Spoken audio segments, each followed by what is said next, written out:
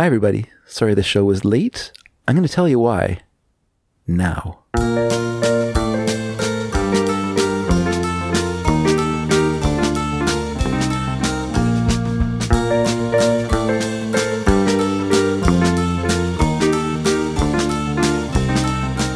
Hi, everyone, and welcome to Sneaky Dragon. My name is David Dedrick. And I'm Eve Dedrick. You sound kind of tentative there, dear.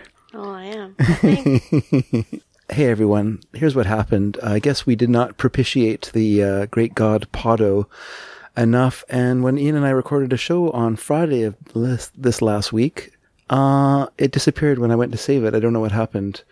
It was recording while we were talking. I could see that it was recording. It was, meters were moving, numbers were ticking upwards. And then when I saved it, it did a little circle that, it says, I'm doing something while you wait, look at me. And then it stopped that. And then I ejected the SD card and I brought it home and I put it into my computer to start editing it. And then there was no file there. Oh, what a depressing moment that is in your life when something that I thought was a pretty good show was erased by, whatever. I don't know what happened there. It's very strange. So it could be the SD card itself. I don't know. If you go online and look, my Zoom didn't save. My Zoom recording didn't save. It's all about Zoom meetings.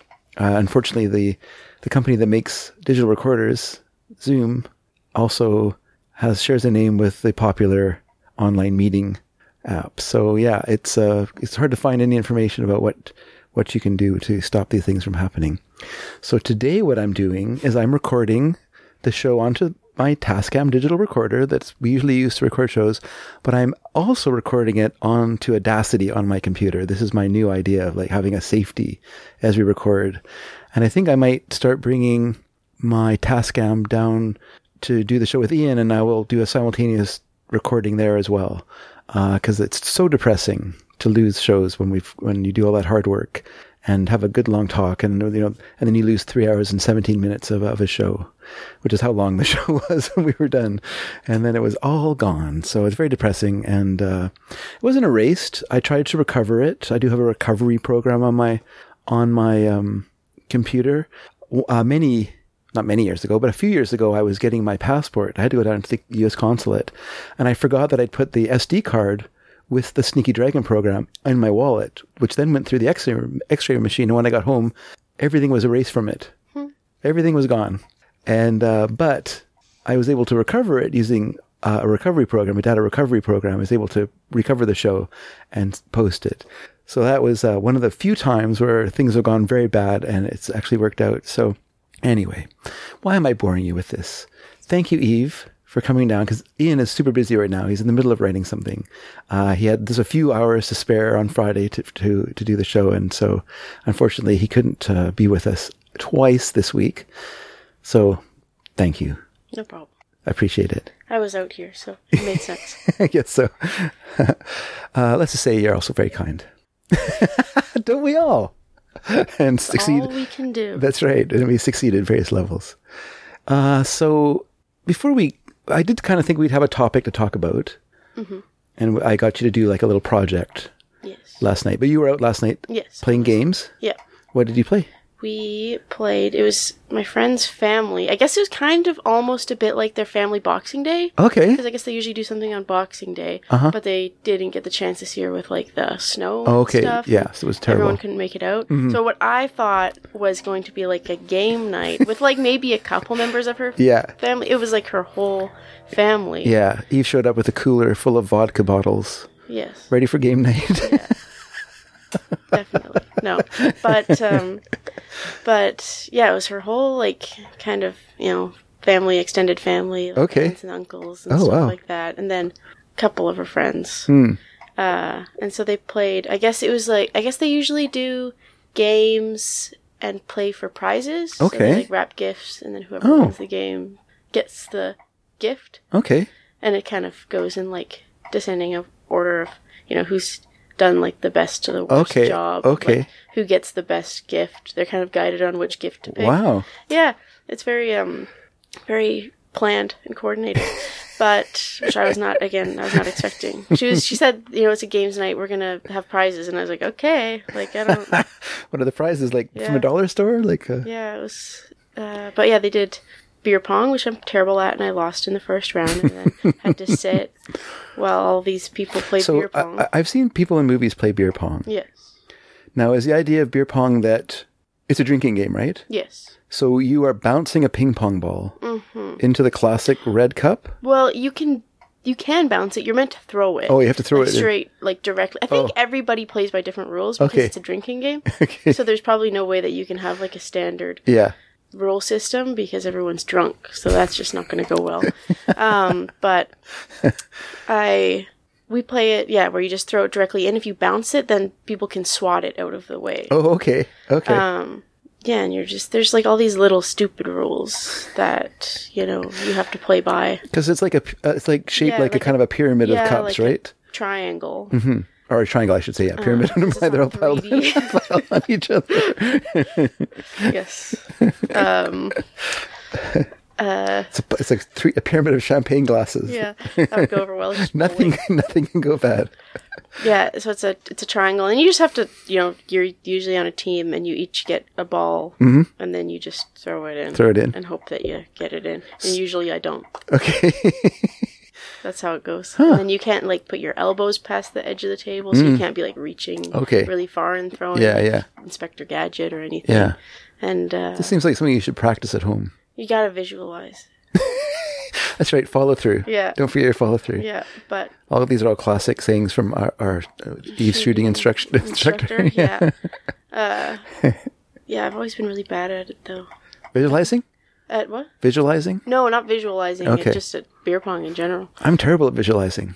Oh, really? Yeah. Well, I think my problem with visualizing is I do it, and I'm like, is that it? Like, is that really what you're supposed to be doing? Yeah. Like, I remember he used to always say, visualize, and I was like, what does that even mean? Like, I was like, am I just supposed to think about it? And he was like, yeah. I was like, what? I think you're supposed to, like, focus on success. Yeah, well, I think you're just supposed to, I always just sort of, like, imagine doing it right. Yeah. Doesn't work, though. Well, the thing, because if I do that, if I visualize, I blow it. Yeah. I in my visualization, I mess it up. Like, I can't succeed in my visualization.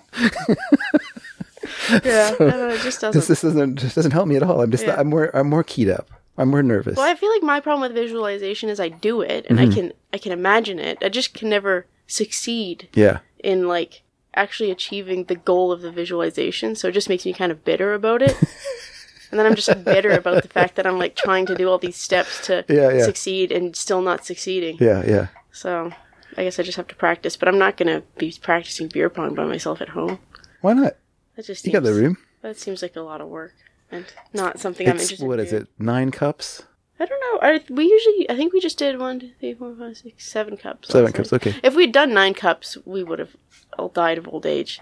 Because it took everybody so long to get... So you have to get to each cup then? Yes, you have to get each cup. Like, so the ball will go into a cup. And, like, you can call things, like...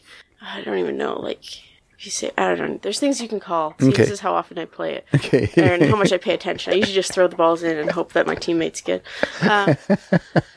You can, like, call things, and if you get, like, 2 balls in one of the cups, then it'll, like, take out all of the cups around it as well. Oh. And stuff like that. And you can, like, reform it once is a lot of people's rules. So, like, if you, like, get them and then there's a bunch of blank spots, you can call, like, I want a diamond, and they have to reform it. Oh, okay. Things like that. Yeah. So you didn't succeed at that game. No, you're out in the first round. That.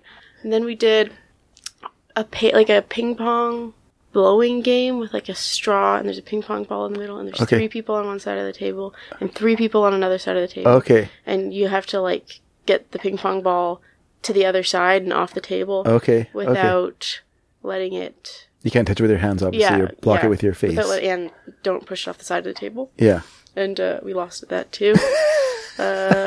This is the same team all the time? No, it was different that time. Okay. It was just sort of whoever you ended up sitting with. Yeah. I don't think it was that organized. We played Pass the Parcel, which is basically like kind of hot potato musical chairs, but with like a present that's been wrapped a bunch of times. Okay. And so like as the music's playing, you pass it around, and once the music stops, then you unwrap it. Okay. And whoever gets to the present wins. Okay.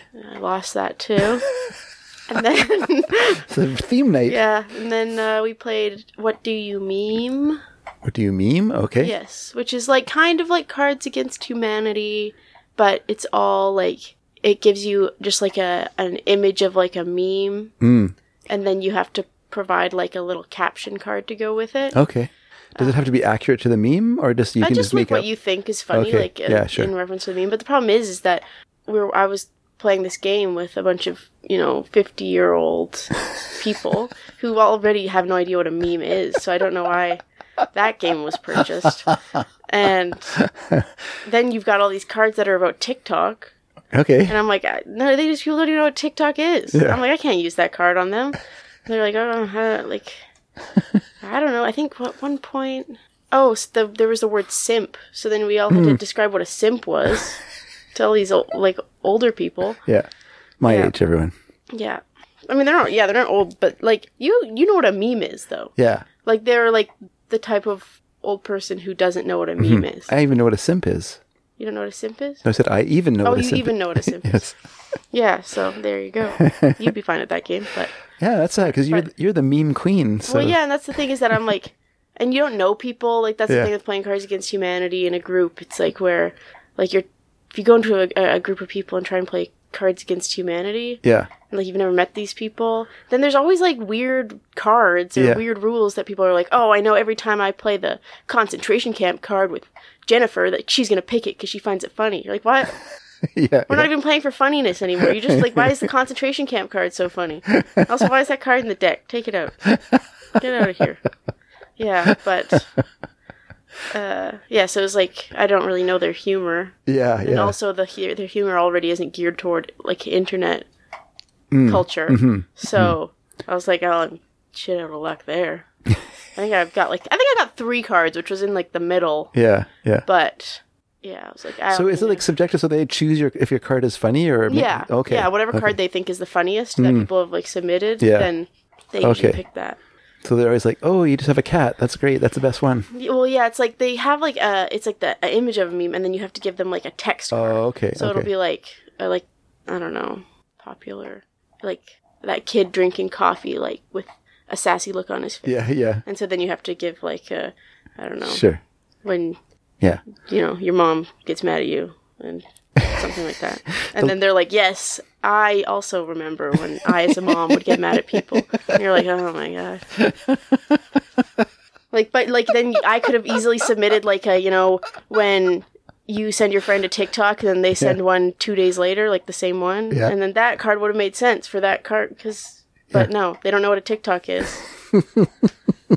Never heard of TikTok in their life. They're like a clock? You're like, no. Really? They never heard of TikTok? Because no. I would think, like personally, I would think that even with like TikTok, there's at least like controversy about it. Like Trump was mad at it, or there's American companies who are banning its use in the workplace. That's also like you're basing that off the assumption that people are following internet or news. Technical news. Because internet news is different than like news that you find on the TV.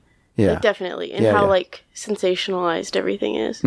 So like news on the TV, like they'll talk about Trump, of course, and his like stupid policies, but they're probably not going to go into how he thinks TikTok is being, like controlled by the Chinese, and is like a Chinese government spy. Yeah. But you'll see that on like Facebook articles because it's, I don't know, it's just like how the algorithm works, I guess. What people that work in that sort of a field are more interested in doing because they work in like an internet news forum. Yeah. Right. So memes. What was it called again? What Do You Meme? It's a fun game. I like the game. This sounds fun actually. It's good, but it's a game that sounds fun, but I would also find frustrating because it's so subjective. Yes. So there's like no clear way to like if you play Chameleon or whatever, like who won and who lost. But a game like that, it's just you're relying on.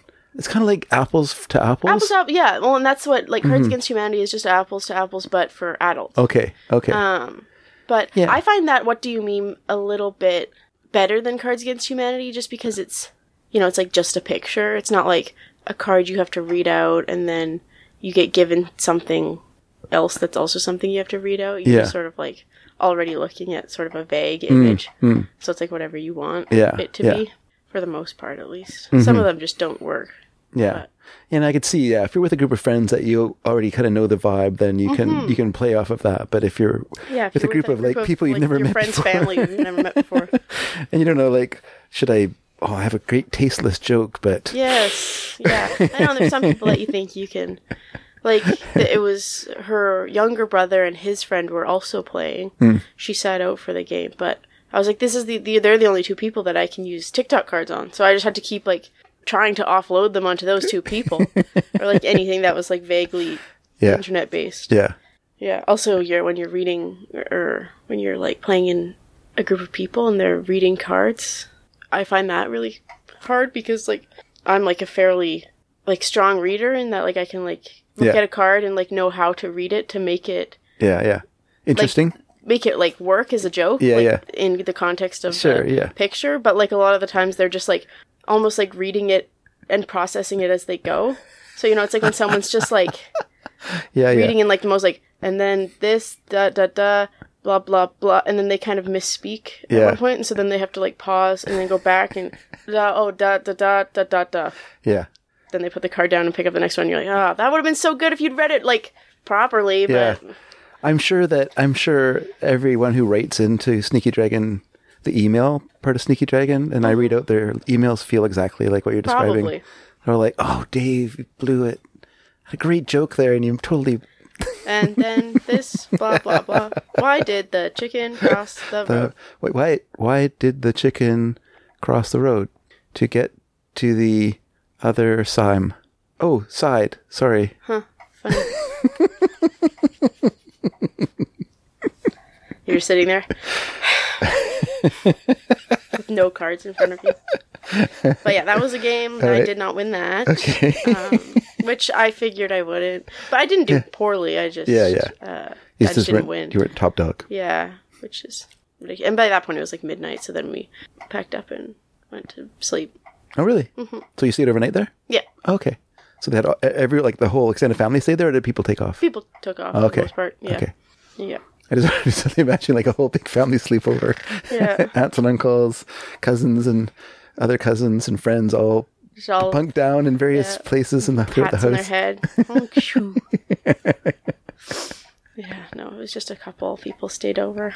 We were going to go for breakfast, and then we didn't because my friend's boyfriend had to exchange keys or do like an apartment walkthrough of his old place to make sure he hadn't trashed it. I'm sure he has. There's probably some dirt we can call him out for and not give him a deposit back. I didn't get my deposit back on my last apartment either. Oh, really?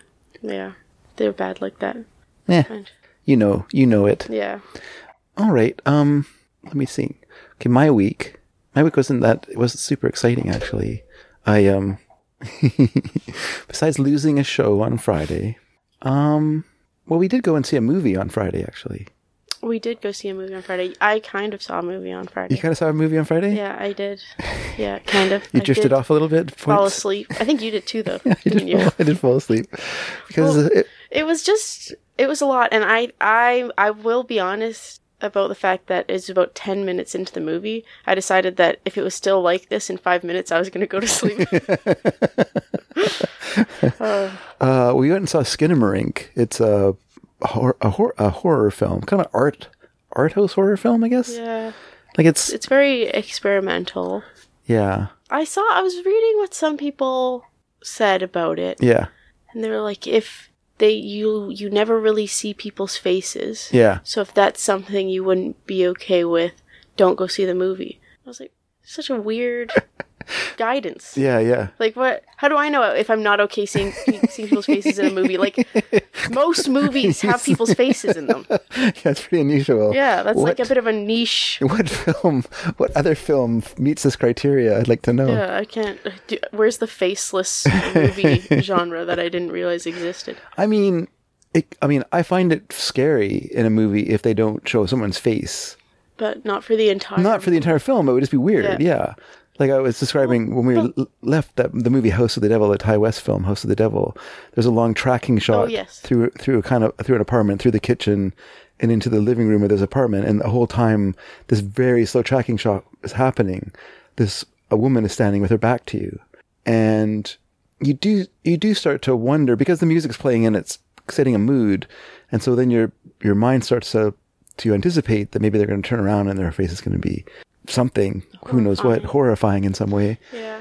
And I think that French horror TV show Marianne does that as well in the first episode. Yeah. Which was like one of the most horrifying starts to a TV show I've ever witnessed.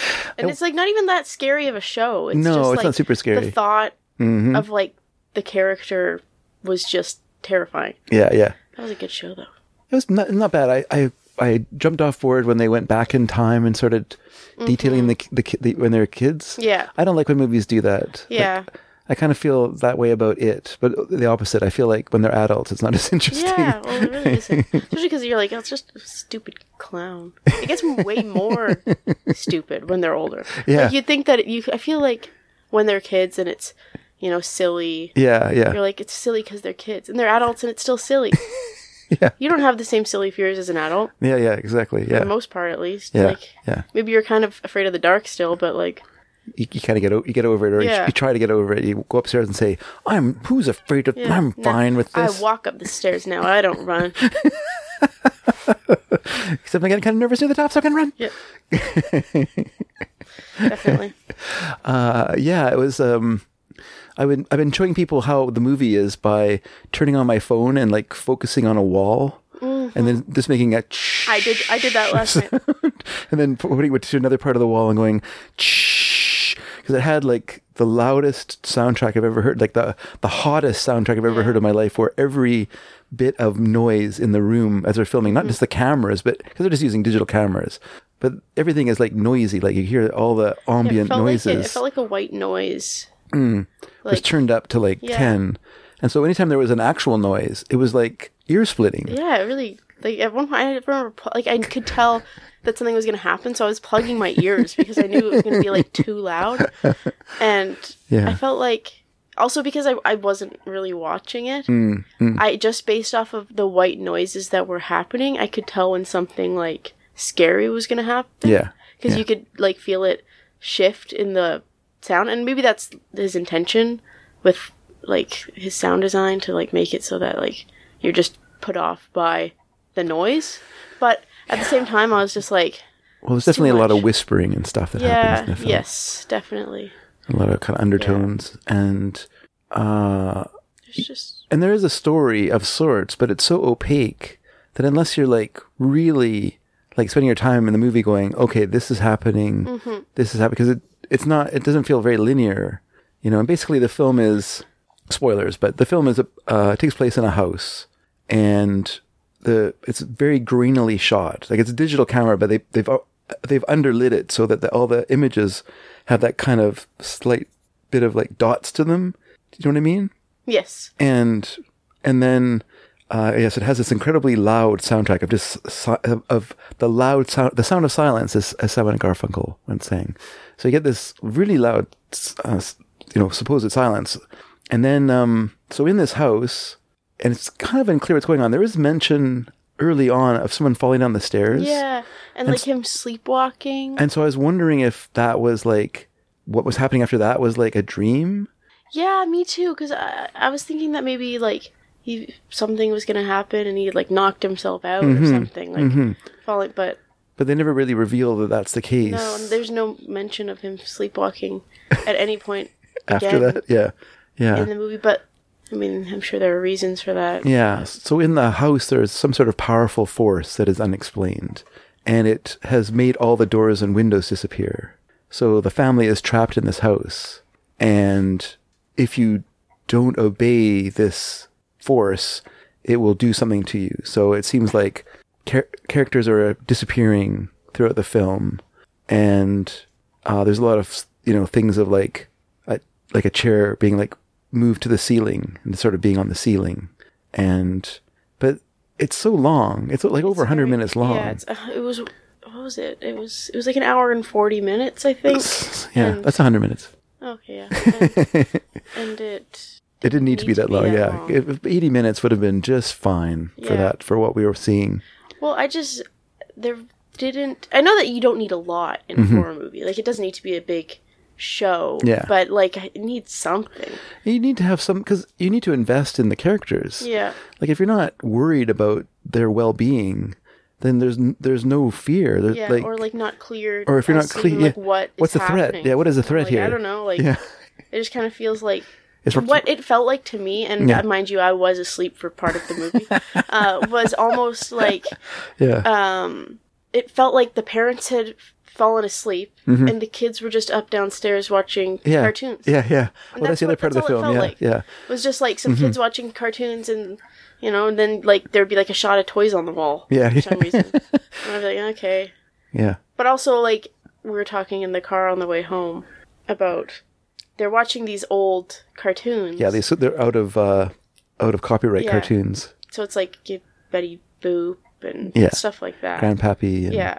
And I think it's supposed to be like creepy because they're watching these like old black and white cartoons they're a little weird. Yeah. Those cartoons, like they're not really like cartoons we watch now. Yeah. But those are cartoons we watched as kids, so it just feels like they're just watching cartoons. Like, I'm not like, oh my god, this is so scary. Like, this is all they have access to is these spooky cartoons. Like, no, I'm just like, oh, like, me and Mary used to watch those all the time as little kids, so that makes sense. They're just having a little cartoon night downstairs. Yeah, they're having a cartoon festival because the parents are sleeping and they're awake. No, it's a weird film because you don't know what the threat is. You don't know what the consequences are for anyone's actions. So actually, when I was talking with Nina, I was talking about a different film. And I don't know what film it was that we were talking about, but I described watching it like trying to hang on to a giant bowling ball and having no grip and just sliding off of it. And that's the film kind of felt the same way to me, where there's no penetrating this film and you're just sort of sliding down the surface of it and then you fall off. And in my case, I fell off by falling asleep for a bit. Yeah. I was waken up by incredible noise. And then I saw a blurry child with its mouth gone. Yeah. But I didn't know why. What happened. And my problem was that then it was so loud that that's when I woke up too. Yeah. And then I was anticipating it being loud because I was like, oh, this is like where things start to like that's going to happen. Up. And then nothing happened. No, and so I was just sitting there anticipating noises. And being like, I can't fall asleep because it's going to be loud again. Yeah. I don't want to be that person who like falls asleep at the like orchestra. Have you ever seen that video of the lady who's like obviously fallen asleep at like an orchestra and they like have a really loud noise to start their music and she like screams herself awake because she's so shocked. I didn't want to be that person. So I was like, oh, no, I can't go to sleep because it's going to be loud, and then it wasn't. So then I lost out on more sleep. When I was a teenager and I went to a band trip to this small town in BC, it was a 19-hour bus ride there, and I stayed awake the whole time. So I was up for a long time through, we left the day before, we got there in the morning, and then I was up all day and then up into the night. And we went to a movie at night, and I fell asleep in the theater because, the thing is, like, I used to do that at the ballet as well. Like, as soon as you sit down and you're like in a warm place and it's dark and music's playing, it's like so soothing. If you're all tired, you're just like, but so I fell asleep. But I had a dream, and in my dream I screamed, and I woke up, and then I was like, did I just scream aloud? And I'm looking around at people, like, is anyone looking at me? But everyone seemed to be, like, paying attention to the movie. They weren't just sort of, I was like, okay, I probably didn't make a noise. But it felt like I woke up going, wah! Excuse me? So everyone, just, this movie's pretty scary, right? Oh, it's not? Okay. Yeah. I feel like at least in a horror movie it would be acceptable to let her to scream when something loud and scary is happening. It would still be embarrassing. Yeah. Well, a few people did scream to the movie because they had these really like in your face loud. Yeah, and like you are so starved for content at that point. Like it's like 40 minutes. All you've been looking at is like darkness. And seeing like people's feet and people whispering in cabinets, and then all of a sudden there's like a big, bright, loud, scary thing on the screen. Of course you're going to be shocked by that. Yeah, it was pretty cheap with its, I mean, I'm not opposed to... a couple jump scares? Some jump scares. I think that's fine. I think it's fun. Like every horror movie should have a couple of jump scares in it. Even if it's just like a quick cut to something. I mean, think of like The Ring, which I think is a very, very good horror film. And there's that great jump scare at the beginning of the teenage girl's face distorted by horror. And it's disturbing. Yeah. And it's scary. And then it makes you dread the rest of the film, and it's a good setup for that. And, Yeah, you need those. You need a few jump scares in a movie to key you up and keep you on the edge of your seat. But too many, it just starts to feel like they have nothing going on. And when that also feels like the only horror in the movie is just these jump scares. Like, nothing else was, like, all that scary. Yeah. Like, it was just sort of, kids sitting around, parents walking around talking. Maybe because it was dark, so you're just kind of... I was like, yeah, I guess this is sort of happening. Like, again, cabinets, maybe, like, the odd chair on the roof. Yeah. Which, chair on the ceiling, yeah. Yeah, I don't know why. Yeah, we didn't see the roof ever there. That would require windows to the house. Yeah. Flashing things. It's like little toy snakes disappearing and then coming back and then disappearing and coming. I don't know. Like, what was the purpose of that? Yeah. Like, is it that this entity is trying to play with the kids and, like, that's his thing? I don't know. See, that would have been cool if we understood that that's what he did. Like, if you had a movie like that and you open with a sequence that showed this entity destroying another family. Yeah. Or the remnants of it. Yeah. Or whatever, and you get the kind of story of this. When it starts happening to this family, then you're like, oh my gosh, this is bad for them. You're worried about them. And, and you introduce them a bit better than just seeing their ankles walking around. Yeah. I have no idea. I only know the kids' names. I don't even know the parents are mom and dad. Kaylee and Kevin. Mom and dad, yeah. Mom and dad. Which makes sense, but... Yeah.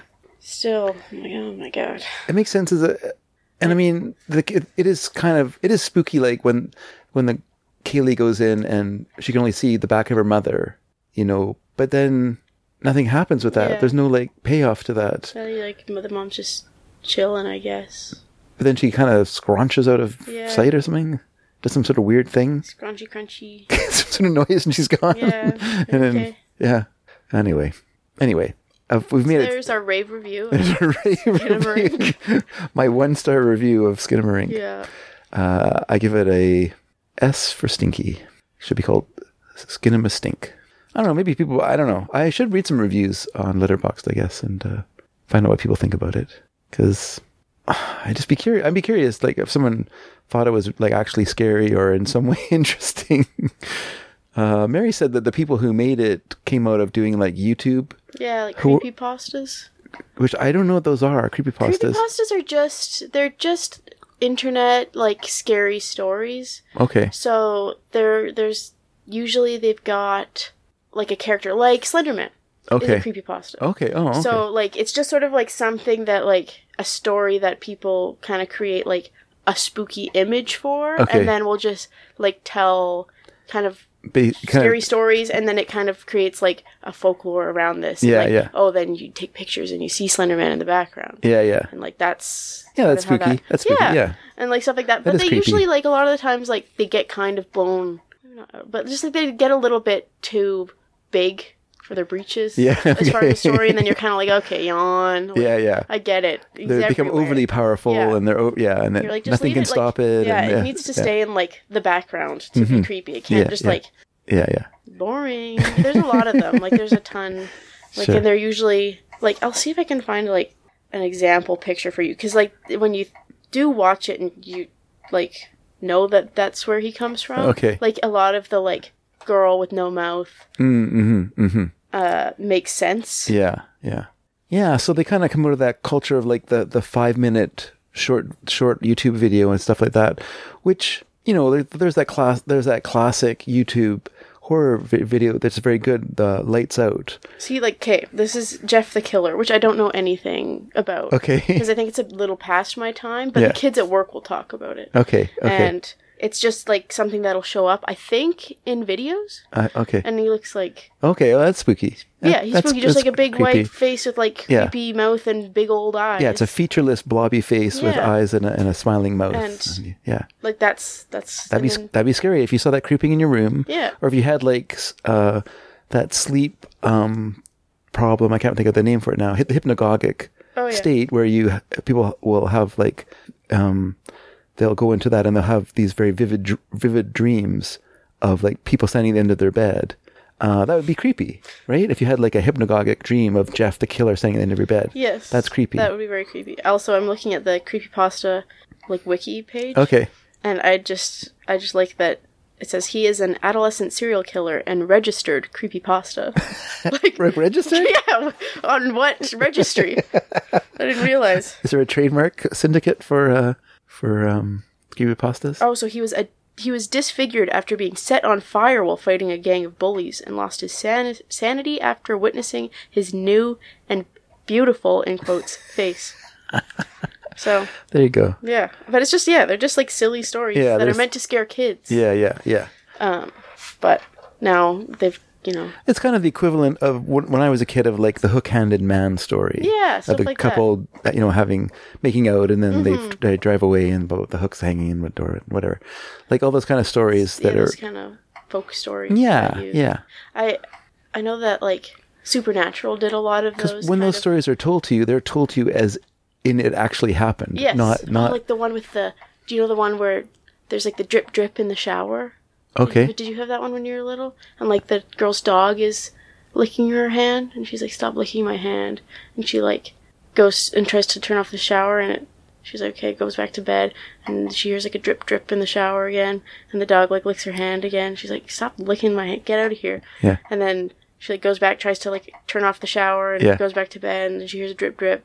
The dog licks her hand and then she's like, what's going on? So she like goes into the bathroom, turns on the light and the drip drip was her dog hanging in the bathroom. He's been like killed and it's his blood dripping. Yeah. So then she's like, who's been licking my hand? It's just like that kind of, that was our kind of Candyman when I was little. That's a good freaky story. It is a good freaky story. I never heard that before. Oh yeah. I told it horribly, but I've lost the art of telling that story. It was fine. I found it freaky. Yeah.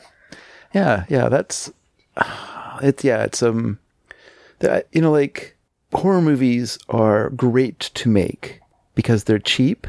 They're they can be low budget. Yeah. And they are very popular. Like kids love to go to them and be scared. So you have like a guaranteed audience for your horror movies. You're not you like the reason that that company that what are they called now? Oh, that Blumhouse? Blumhouse, yes. The reason that they exist is because they've figured out how to make cheap, popular horror movies that make a lot of money, and so they have refined that down to a science, I assume. But the idea, though, that horror movies are easy to make is a different problem because they're actually really hard to make because you need to have a sense of storytelling and a sense of timing and how to and like this movie is a good example of that where it doesn't have like a good sense of like timing and how to make something scary and full of dread and all those sort of feelings that you should have in a good horror movie.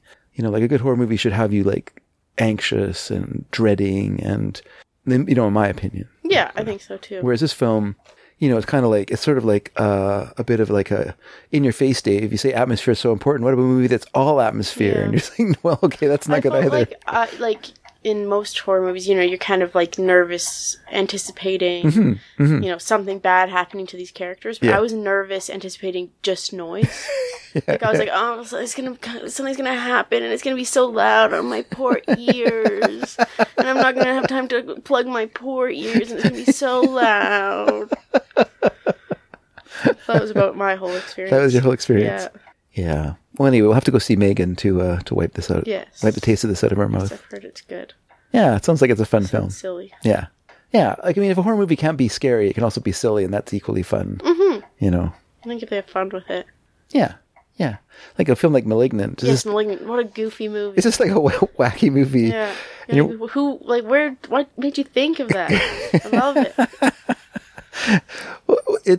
And the fact that it's borrowing from trauma films and taking elements of like Hong Kong action movies and it's a big when doing the whole police station scene. It's so funny. It's so crazy. Oh, I love that movie. Yeah, it's a lot of fun. Yeah, I might have to give it a rewatch actually. Definitely. But anyway, so Skinamarink. I haven't letterboxed it yet, but I'm gonna. But it's my it's not like a New Year's resolution because that's silly. But I did decide that I want to try and. Because I was looking at my letterbox and I had like 3 films that I'd done like a whole year ago. Like I did like Licorice Pizza, maybe Matrix Resurrections and one other film, and I was like, that's it. That's all I watch. That's all I watch. No, I watch a ton of movies and I wish I'd letterboxed them, because there's a lot in there that I liked a lot. And so I'm going to try this year to letterbox all the movies that I watch. But speaking of movies, I thought it'd be fun today, since I don't know, I thought you might be a little ill at ease doing this, but actually you seem really at ease. I guess because it's just you and I talking, and it doesn't feel like we're being, you're being recorded, but it doesn't have that sense of like people watching you. Yeah. Do you get nervous when you talk in public? Yes, definitely. Oh, really? Yeah. I used to get really nervous. Yeah, I don't like it. Guess it depends what setting. I don't like talking. I got better at it in university just because I had to. I don't like doing it, but once I'm up there, I just have to focus on not talking too quickly, because I'll just like zip, and then you're done, and then everyone's like, "What did she just say?" But I got better at it and more like fine at doing it. I don't like doing it. But I find if I'm in a group that is uncomfortable, I'm much better at presenting. So if the group is uncomfortable with it, then you're better. Then I'm better at it. Because there's already discomfort. You're not going to add to it. And I'm just like, okay, it's fine. We're all feeling it. Stop complaining. And then you just do it. Oh, so if you're like in a group of people and they don't want to do it, you'll present. Yeah. Interesting. Yeah, I used to be very nervous when I used to do like, if I had to do like something stupidly small in a no fun show, I'd just be like so nervous about it, like just like stomach churningly nervous, and it would be nothing. Honestly, it was like 1 minute on stage sometimes, but I would still be super nervous about it. I've lost that now, and I don't know if it's just that I've done so much of that it rolls off my back, or if I just like my attitude to it has changed a bit. Like now, I like Uncle David or David M will, he'd be like, "Oh, I'm gonna get you to do something in the show," and I'll be like, "Oh, well, don't tell me. I'll just do it on the day of, and we'll just wing it and see what happens." Yeah, I'm fine with it not working or working. Who cares? Yeah, I think you care less about what people think of you too. As you get older? As you get older. Yeah, maybe that's true. That's true. You get kind of preoccupied with like, I'm going to mess up. And both of us aren't good at messing up in front of people. Well, that's true. We were talking about that yesterday. Yeah, so that doesn't help. Yeah. Public speaking. Truly, yeah. Like, as a kid, I'm still not comfortable with messing up in front of people. Like, I would still, even though in my head I can construct like fairly fluent French conversations, which what I would do when I was in Paris. I was like doing all these French conversations in my head, but I would never be able to say them to people because I'm so fearful of like looking like a dummy to people, and I don't enjoy appearing stupid.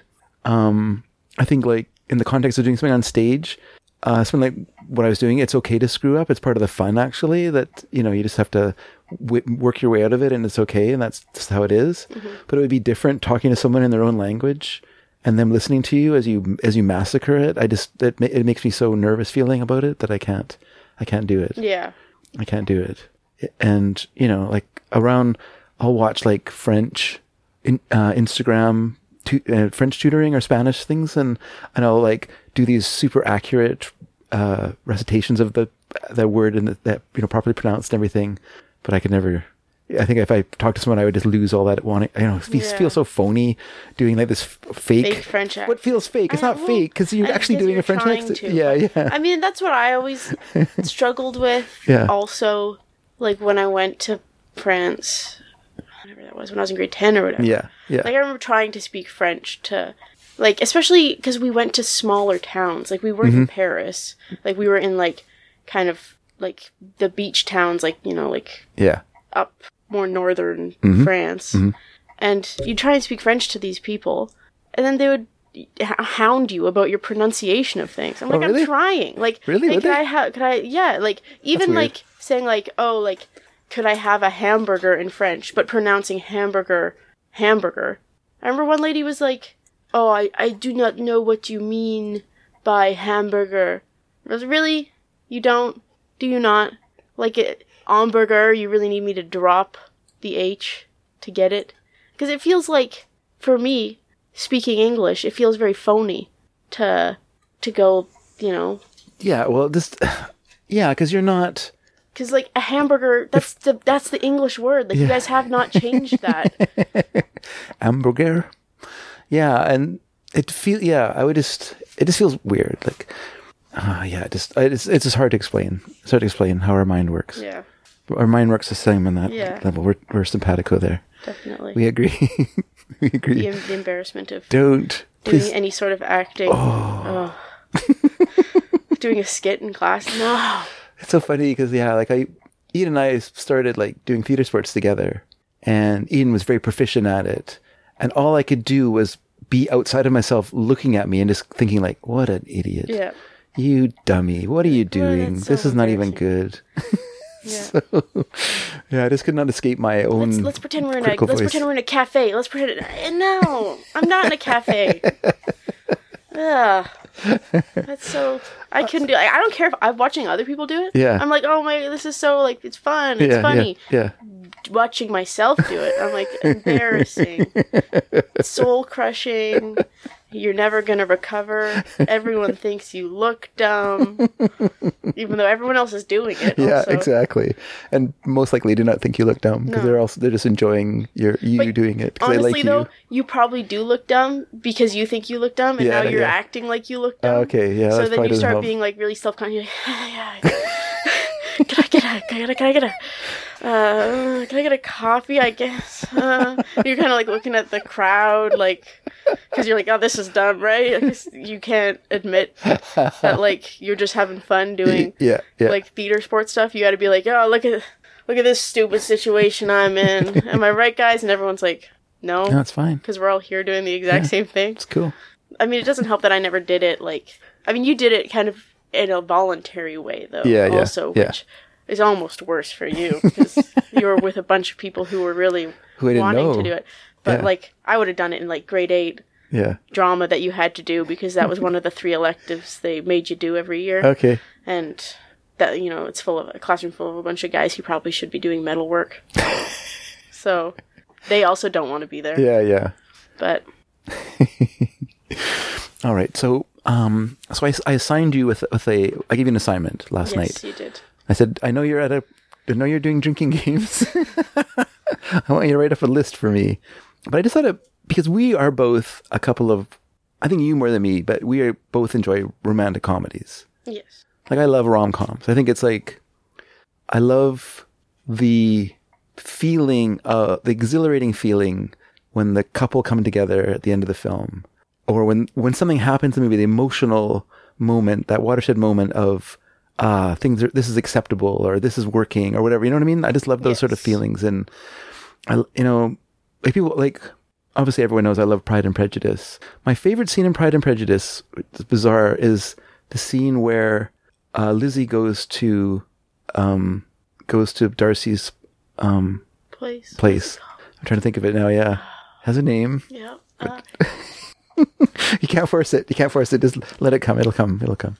But she goes there, and I love when she is going through it, and she's hearing about how great he is from the staff. The staff, like the lady who's doing the tour, and she's realizing like not what she's giving up, but who she's giving up, or who she has given up, because in her mind it's over. Like she has insulted this person so much that there's no way that they can walk this back. And so to her, it's just like a total nightmare. And then they meet, and it's just so great. It's just, to me, that's my favorite scene in Pride and Prejudice. Mm-hmm. I almost resent the third act dip with the youngest sister. Oh, not Kitty. Not Kitty. Oh, Mary. No, Mary's the piano playing one. Why are we just Jane? No, Jane. Kitty. Boy. Anyway. What's her name? That's a problem. Do we need a little snack or something? Yeah, sugar. That's a problem. We're gonna be going through these lists and not remember a single thing. Not remember a single thing. Yeah. Yeah, that's funny. So, yeah, we should maybe have a snack. What's her name? Everyone's calling to us in Sneakerland. They're just like, oh, come on, you two. It's obviously called such and such, and it's obviously Lydia, thank you. There we go. Yes, when Lydia runs off with Wickham, I just resent that so much because it feels just like a roadblock, one too many roadblocks to the story. Well, and also it hits at like a point in the story where you're like, oh, it's just so cute. Yeah. You're like, oh, Like, I just love that they're, like, finally kind of opening up to each other, and then it's like, never mind. Yeah. She meets Darcy's sister, and that's so wonderful, because, you know, that she's like, oh, he talks about you so much, and he compliments your piano playing, and all these things, you know, and you're just like, oh, boy, he really is smitten by her. This is great, you know. And Pemberley, yes, good job. There we go. Yeah, should have remembered the not very good P.D. James Murder at Pemberley. Not that P.D. James is bad as a writer, but just she's no Jane Austen. So the attempt to like write a Jane Austen style murder mystery at Pemberley is, But anyway, so we both love romantic comedy. What do you love about a romantic comedy? That's a good question. I mean, I don't really like sad stories. Okay. Like, I don't mind them. Like, I'll watch them once. Yeah. But then I'm like, I don't need to continue. I don't need to, like, sit in sadness. And I don't want to, like, if I'm going to be watching something as, like, an escape from reality, I don't really want to be watching something that's a downer. Yeah, someone else's terrible reality. Yeah, I'm like, oh, you know, so, like, I'll watch, like, an action movie, and, like, that's fun. Yeah. Or, like, romantic comedies I just find cute. Yeah. And I'm like, oh, it's a nice little story. And they're, like, you can watch them, and they're enjoyable. Yeah. And then you just sort of forget about it. And you don't really have to think about them. Like, you sort of... Yeah. And there's good romantic comedies, because a good romantic comedy is open-hearted. You know? It's a loving situation, and I find I don't enjoy ones where that's mean. Like, there's a lot of meanness and stuff like that in it. Like How to Lose a Guy in 10 Days. Yeah, I don't like that movie. Which is, like, my least favorite romantic comedy ever. You're like, why? These people both suck. I'm not rooting for them. Yeah, exactly, yeah. Like, there's not even, like, one nice person in their lives, or you know? Like, if you watch, like, what's that one? He's Just Not That Into You. Okay. There's characters in that. Have you ever seen that movie? I haven't, because I always felt like it was... Okay, so I came out of Sex and the City. Okay, yeah. He's Just Not That Into You. Yeah. And the guy who, like, wrote that script for Sex and the City, he took that and he, like, made it into an empire. But he also tried to do stand-up comedy based on it, too. And so I saw him perform it at a Comedy Bang Bang thing during one of the Just for Laughs festivals here. And he was okay, but he was just, like, so out of place amongst all the like Patton Oswalt and you know, Patton Oswalt and people like that. Marie, did I say Marie? That's not right. Man, maybe I should go have a sandwich. My brain. I just came from church. I did have some pound cake there. Nice. I had a couple Tim Tams. Yeah, that should have been enough for us, but apparently not. But anyway, it just didn't really fit into that, like, group of people that were all kind of edgier, not super edgy, but edgier comedians. And so that's always kind of put me off of that. I don't know why. So I kind of transferred that feeling to the movie. I had trouble, I think, at first, whenever I saw it, like, on Netflix or wherever it is. Yeah. I didn't want to watch it because... I don't know why I watched so many romantic comedies. I don't know why I thought this. I was like, oh, that's such a girl's movie, you know? Okay. Like, because that was, like, when it first came out, it was like, He's Just Not Into You. It was a big movie, I think. Yeah. Like, I remember hearing... It's a big idea. Yeah. The idea that this person, why isn't this working? Well, he's just not into you. What? Yeah. And I was like, oh, that's such a girl. But then I watched it and I was like, oh, this movie is actually great. Like, it's not on my list. Yeah. But I still think it's, like, a really good movie. I'll have to watch it then. Like, a lot, it's kind of like one of those movies that follows a bunch of different characters, and they're kind of all connected in some way, but they're all experiencing different... So they all have their own story. Different stories. And, like, a lot of them are very, like, reasonable, grounded stories that you're like, oh, they're struggling with this. But, like, that's, like, a reasonable thing to, you know, be having trouble connecting with people that you're dating. Like, you can't meet people, so you're trying to meet people online, and it's hard to connect with people that way. Yeah. That's a reasonable plot line. Like, I can see that happening. Can I see a journalist who's trying to orchestrate how to lose a man by just, like, torturing him, and this guy's, like, trying to... I don't think he's, like, trying to win a bet that he can just suck. Yeah. I'm like, no, I can't see that, because, like, it's no fun. What's the fun of this? Yeah. Like, because you want the people to get together, whatever roadblocks, whether it's their own personalities, their personal situations, or whatever, you need them to overcome it and to come together. And that's what's great. I watched a really disappointing one last night. I watched a movie called Kissing Jessica Stein, which I'd never heard of before. But I will admit, I made my list last night, and then I was like, have I missed any that are, like, obvious that I love and I didn't? So I was looking, like, at a list of films. I did that too. I'd already made my list, and I didn't change it, but I added a few as runner-ups based on what I was reading on this list. And I just thought maybe we would have two that overlapped, and I would just switch one out and with another one from my runner-up list. But this Kissing Jessica Stein was in there, and so that's right up my weird personality right now, which is like lesbian rom-coms. And I was like, oh, that sounds really interesting. It's got this Jewish angle, New York Jewish angle, all things I love, right? You know, Woody Allen-ish kind of stuff. And so I watched this movie, and so in this film, Jessica Stein is Jewish, but she's works for a magazine or newspaper as a copy editor. And she loves the poet Rilke. And someone reads this quote at the beginning of the film. Like they say this quote. I don't think it's like a narrated part. And, you know, you get the sense like her mother is a very Jewish mother. She's trying to like hook her up with every guy that she meets who's single and stuff like that. And she's just not that into them. Yeah. And she doesn't understand why. She's really picky. And you get a couple of like those great little auditioning date scenes where like the guys are jerks or whatever, or not even jerks. They're just not for her. Yeah. And which I enjoy those sequences a lot in these sort of films. And then someone is reading because this movie is like 2003, so there's still like newspapers are still believable. Yeah. And so someone in the newspaper office is reading this like a romance from the romance section or personals or whatever, and someone has quoted Rilke. And so she's just like mind blown. Who is this person? I have to know them. And so she responds, but she's not. It's a woman though. And so she's kind of ill at ease about this because she's not gay. Yeah. But she just wants to kind of connect to this person because of this shared interest, not realizing, of course, that this person actually is a friend who gave her the quote, but that's fine.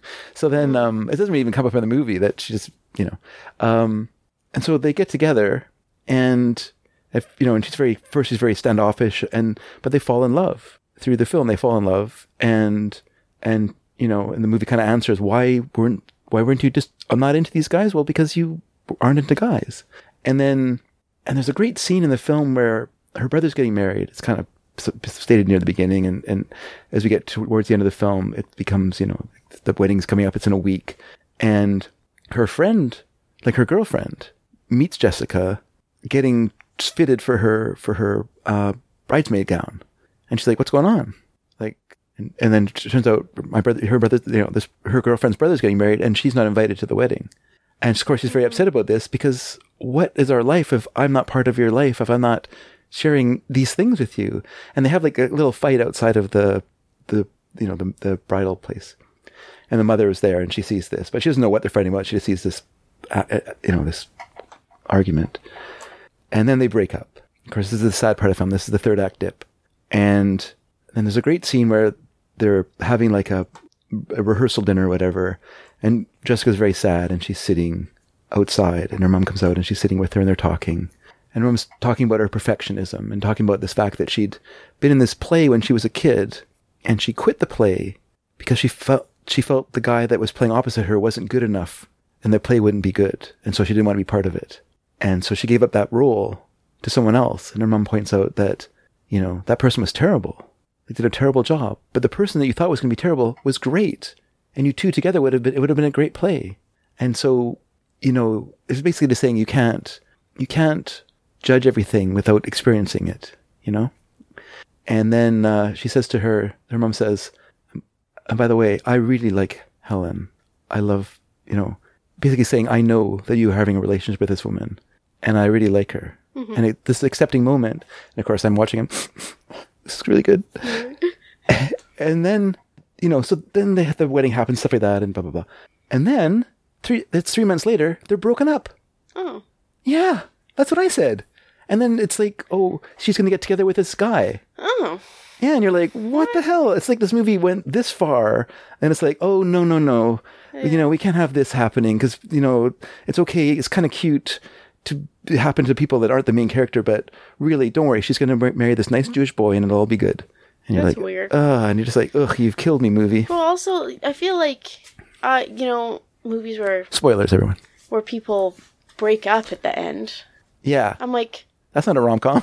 I don't want to see that. Yeah. That's regular life. If I want regular life, I'll just do regular life. Yeah. I want the soppy story. Yeah. Where everything's happy. That's right. Go into the drama section if you want people to break up. My favorite quote that I always say is Robert Altman's, there are no happy endings, just happy stopping places. And to top wherein it's happy. That's a rom-com. Yeah. A comedy by nature ends with a positive, happy thing. Like Romeo and Juliet is a tragedy because the characters are dead at the end of it. Brokeback Mountain is not a romantic comedy. It's not a romantic comedy. The characters are foiled in their love for each other by circumstances, by their own personalities. But anyway, so I think it's hard to define a romantic comedy, but I do think that's an essential part of it, is that the people get together at the end of the film. It doesn't matter. I don't want to know a year from now. Yeah. I do have a couple on my list that I'm like, is this a romantic comedy? I'm like, it's on my romantic comedy list. Yeah. So like, whatever. That's fine. Yeah, because and I don't want to hear about it. Okay, you want to not say it's a romantic comedy? Make your own romantic comedy list, and then we'll talk. Fair enough. Yeah. I like how you got defensive before the list even got read. So just 1 second. I'm just going to do something because I was writing a Letterboxd review. And what I hate about Letterboxd reviews is you apparently can't save them. So I'm just going to copy it into my notes. Yeah, so when I made my list, I just sort of like went through a bunch of romantic comedy lists and then threw them into my notes app. And then ones that I also thought of, I put in there. Yeah. And then I just sort of moved them around until I was happy with it and like deleted ones that I was like, I like it, but like, it's not going to make the list. And then eventually kind of came to the top 5. Okay. And then I do have some in like the runner-up section that I looked at and I was like they're good movies, but I was like, would I want them to like replace the top 5? I was like, probably not. Like, I think how I'm ranking this is maybe not in order of like what everyone thinks is the best romantic comedy. It's no, it's personal. It's totally a personal thing, and that's what it should be. Yeah, best romantic comedies. Okay. Do you want to start, or do you want me to start? Are we doing like one at a time, or? Yeah, we'll go back and forth. You want to start? I can start. So these are in no particular order. Yeah. So my first one is it's going to be pretty obvious to people who know me. It could be 1 or 2 films. It's an A-B, totally an A-B, and I went with A because it was the first film I saw by this director, and that's Metropolitan. Oh, yes. Whit Stillman. Of course. His films are wonderfully observed slice-of-life films, but also romantic comedies. And Metropolitan is less romantic comedy than maybe Barcelona, which is more concerned with looking for love. Looking for love in a strange land with people whose customs and mores are different than yours. Yeah. But it's a very good film, and it's a very interesting film, and I do love it a lot. And pretty much, I could watch either of these films 100 times a day and never get bored of them because I love the characters in them so much. Yes, they're very real characters. They're very real characters. I think in romantic comedies, a lot of the time, characters are very polished and like they're very tropey. Yeah. So you've got like that. You get the independent journalist girl and the kind of like jerky guy who doesn't have a job, and like her silly, lonely best friend who's like a goof. Yeah, and possibly gay. Yeah, it could be gay. Who knows? Yeah. But I feel like Metropolitan, you've just got like characters who like you've definitely met this person before. Oh, and they're all characters. Yeah. They're all super defined characters. Yes. And what's interesting about the film too is that it's a nostalgic film. It's written of his past. It takes place in the past. It's not like, I saw this film in 1991-ish, around there. I had cancer, but I think I didn't know I had cancer when I saw this film. I think I had it, but I didn't know it. I was going through like a lot of discomfort, but I didn't know why. Oh no, it doesn't matter. Anyway, this is around that time I saw this film. And so, but the film itself probably takes place in the late 70s. Oh, okay. Mid to late 70s. It's not super clear in the film because it was done on a very low budget. Basically, the director, Whit Stillman, sold his apartment in New York City to fund the film. Wow. And so he sold his own apartment and took all that money and put it into this movie. And he actually wrote Barcelona first. Okay. But Barcelona was a much more expensive film to make. Yeah. And so he wrote Metropolitan specifically because he knew he could borrow friends' apartments and use one of the apartments is actually in a museum in New York City. Yeah, because those are some fancy apartments. Yeah, they're actually like duplex apartments where the elevator opens up into the apartment and stuff like that. Yeah. They're definitely like fancy. But it's just like filmed in a house or like filmed on the street. So like you can kind of get away with not. Yeah. Like, isn't one shot like he literally just got the guy to walk across the street because he didn't want to have to. Yeah. They didn't tell the hotel they were filming there. They just had him walk out of the hotel and they're filming across the street. And they like to use checker cabs because they could fit the camera equipment into them more easily. And once again, they didn't pay to rent the cabs or anything. They just used the cabs. So it's just cheaper that way. It was pretty much guerrilla filmmaking. And in some ways, the film suffers from it a little bit in terms of like clarity sometimes. In fact, I just got a message from David M. the other day, and he said, I just realized that Tom gets his Derringer from the garbage, or where Tom gets his Derringer from. And I wrote back and said, oh, you mean from the garbage can outside his dad's apartment building? And he's like, yeah, I just realized that after 30 years. It's funny. So yeah, it's a little unclear in the film, just because, you know, they didn't have like the budget to retake stuff, and the shot is a little dark, and so, but it was one of those things of like, well, what can we do? I don't have another apartment to sell. So, but in the film itself, it kind of uses Jane Austen as a model of a romantic comedy. Mansfield Park is mentioned quite a bit in the film. The Audrey, beloved Audrey, so great. The actress in that movie is so great. In fact, she was so good in that role that she pretty much typecast herself as that person, which she wasn't. She was from Queens. She had like a New York accent, which she hid as a kind of upper class prep school girl. And a lot of people make fun of or don't like the film because it shows like wealthy people's problems, and they don't have problems, but it's their problems. Yeah, I also feel like the movie, like in itself, is like a bit of a look at their problems in that, like it's looking at like debutante. Which is like a total like, it's like not a thing really anymore. It doesn't exist anymore. Yeah, I know. In the South, maybe it is. My grasp of like debutantes is entirely based on that movie, and then one episode of The OC where they have like a debutante thing at their like country club. Sure. Which like I don't know if that's a thing that country clubs in the States do, but it's a weird thing. It's basically a rite of passage for girls going from girlhood to womanhood, and basically announces their arrival as a marriageable object. In society, which is a bit of a passé. It's a bit of a passé concept. Yes, very much so. And even in the 70s, it would have been a passé concept. But as the characters pointed on the guy characters pointed in the movie, like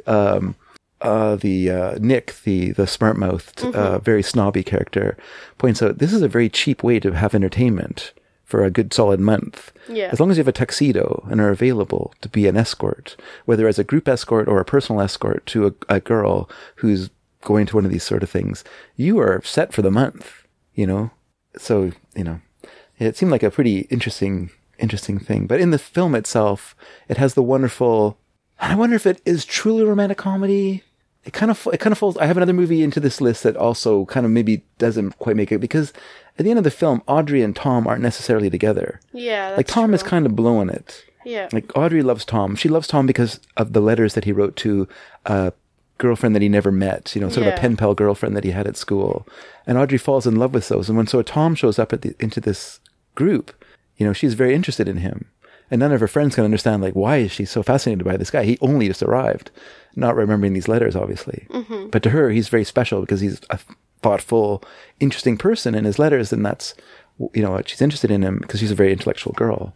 And so they have these great conversations in the film, but the whole time he's kind of locked into this old love with Serena Slocum. Ugh. And so it's it kind of ends. They do go out to Long Island. He and his friend so ineptly, because they're just young men who have no idea how to like navigate life outside of like a very narrow parameter of checker cabs and such things, and so suddenly buses, and suddenly they're like having to rent a cab or rent a car, and it's just a nightmare. But they end up going to Long Island to save her from almost certain deflowering, and so that to me is romantic. And it does end with them having a conversation. She's going to France to learn French, but it feels like it could still happen. Yeah, like it's not like totally they've broken up and she's dating someone else. It's just it sort of ended on the cusp of a relationship. I don't think I've seen that movie since the first time I watched it. I don't think I've rewatched it. I think I saw Barcelona once. Well, I have like 2 sets of DVDs, so maybe I'll just give you my second set of DVDs and you can take those home. Sold. Because I got them on Blu-ray. Because it's who? He was only in Metropolitan, the main guy? Yeah, That's interesting. He became a like a minister at a church. Oh. In Toronto, yeah. He's Canadian. The actor was Canadian. Edward something, I can't remember his name now. Nick and Taylor, Christopher Eigenmann, who played Nick, and Taylor Nichols, who played, I can't remember his character's name in the film, but is Charlie, the wonderfully moral Charlie. And there's so many like funny little moments in that film, like the talk of like Fauvists, not Fauvists, what are they? Fourierists, some sort of socialist commune that collapsed in upstate New York in the late 19th century. The whole UB thing with Charlie's, his urban haute bourgeoisie and Nick's wonderful. That's so wonderful. It just rolls off the tongue. And then Nick's, eventual drug-induced, getting shunned from the group and everything else. It's and cheating on one of the girls as well. It's a great film, and I highly recommend it. I recommend both Barcelona and Metropolitan. I know you loved Last Days of Disco. I do love Last Days of Disco. Oh, and that is not my favorite Whit Stillman film. I do like it a lot. Like it's a step below those two films. I think Whit Stillman, it feels very like just his own have a world. moment, Yeah. and then that's it. Yeah. So it's not like, it almost doesn't feel like the end. Like, I think that's why you can kind of be like, it's a romantic comedy, because it doesn't feel like the end of a story. It's just sort of like, he just caught a bit of it and then shared it, and then that's all you get. Yeah, that's all you get. You can imagine the rest of it. You know? Yeah. There is a scene in Last Days of Disco where Audrey is at the club, and they talk about her because she was the youngest person to get an editorship at some big publishing house at Harper Row or whatever, some big publishing house in New York, and everyone's like, ooh, that's Audrey. Yeah. Audrey Rouget. All right, dear. So what is your first pick? So I don't think you'll be surprised by this one. But I don't think many people know this one. Okay. It's How Do You Know? Okay.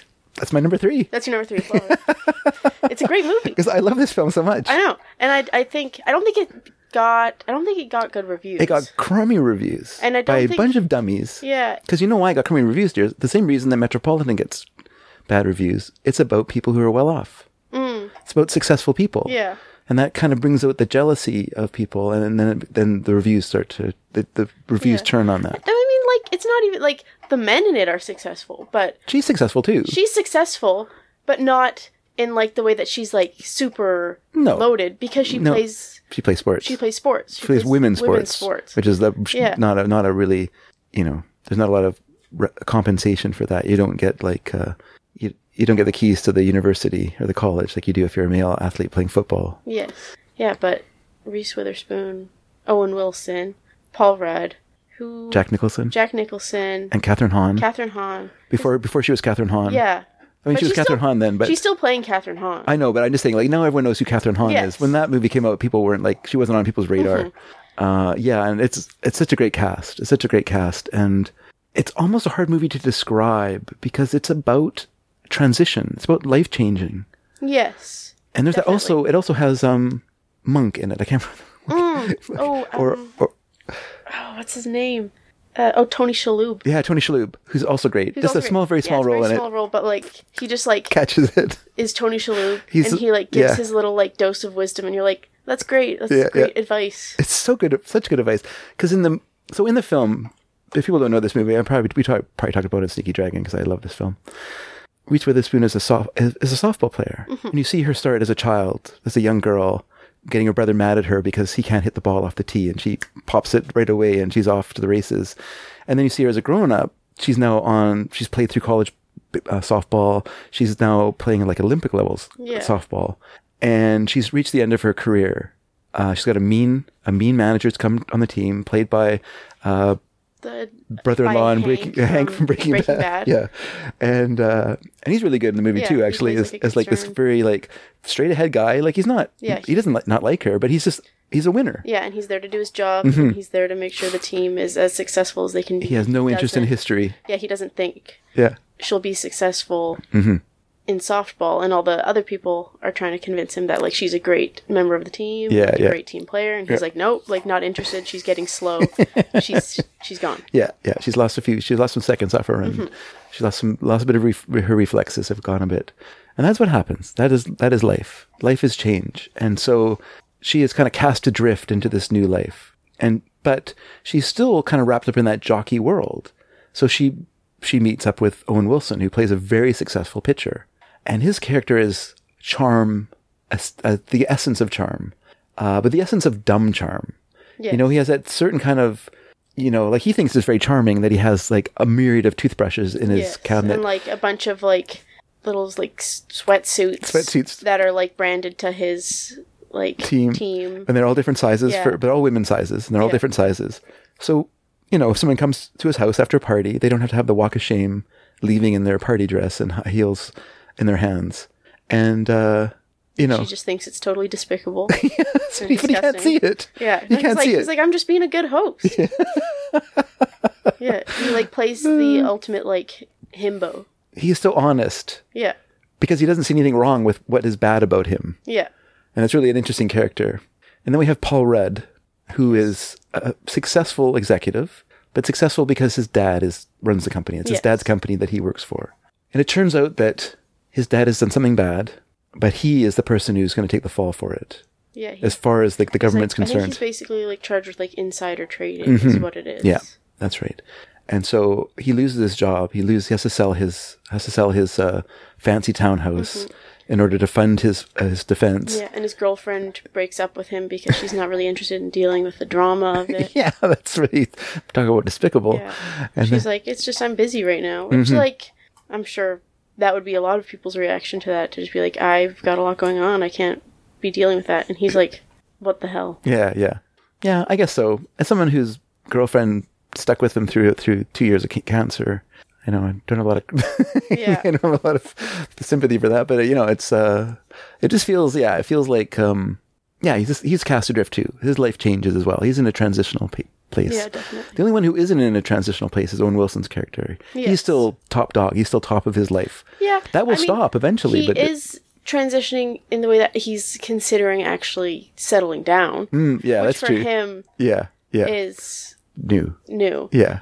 And like they have that good like monogamy talk. Where he's like, what does monogamy like really mean? But he's looking for outs. Yeah. He's got a legal mind. He wants to he wants some ins and outs to this thing. Like, when you say monogamy, is it just one couple? Yeah.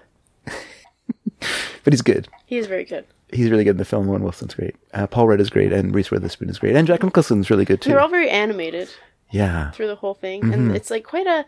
I think I also like because there's really no major low point.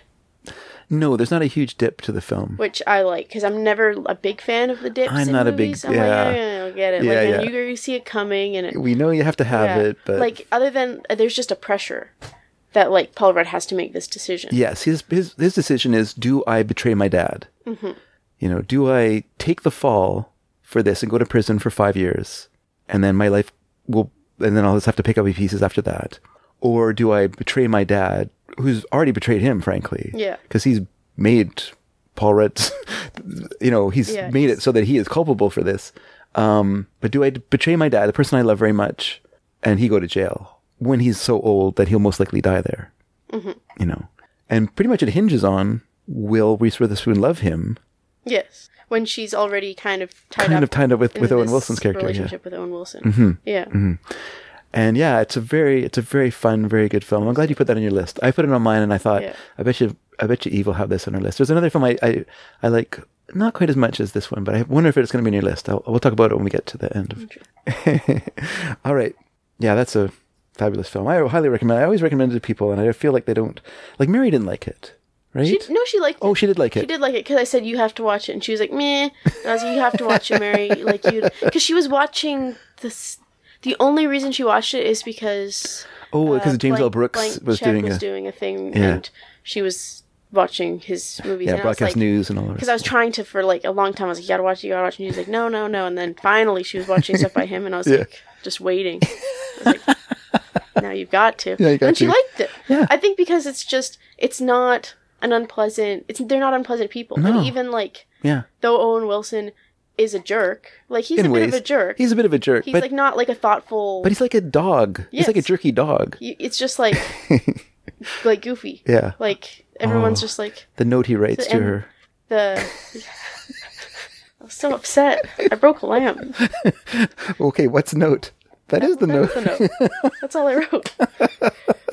Also, Mary. I think Mary really liked the the proposal scene with Catherine Hahn and her husband. Yeah.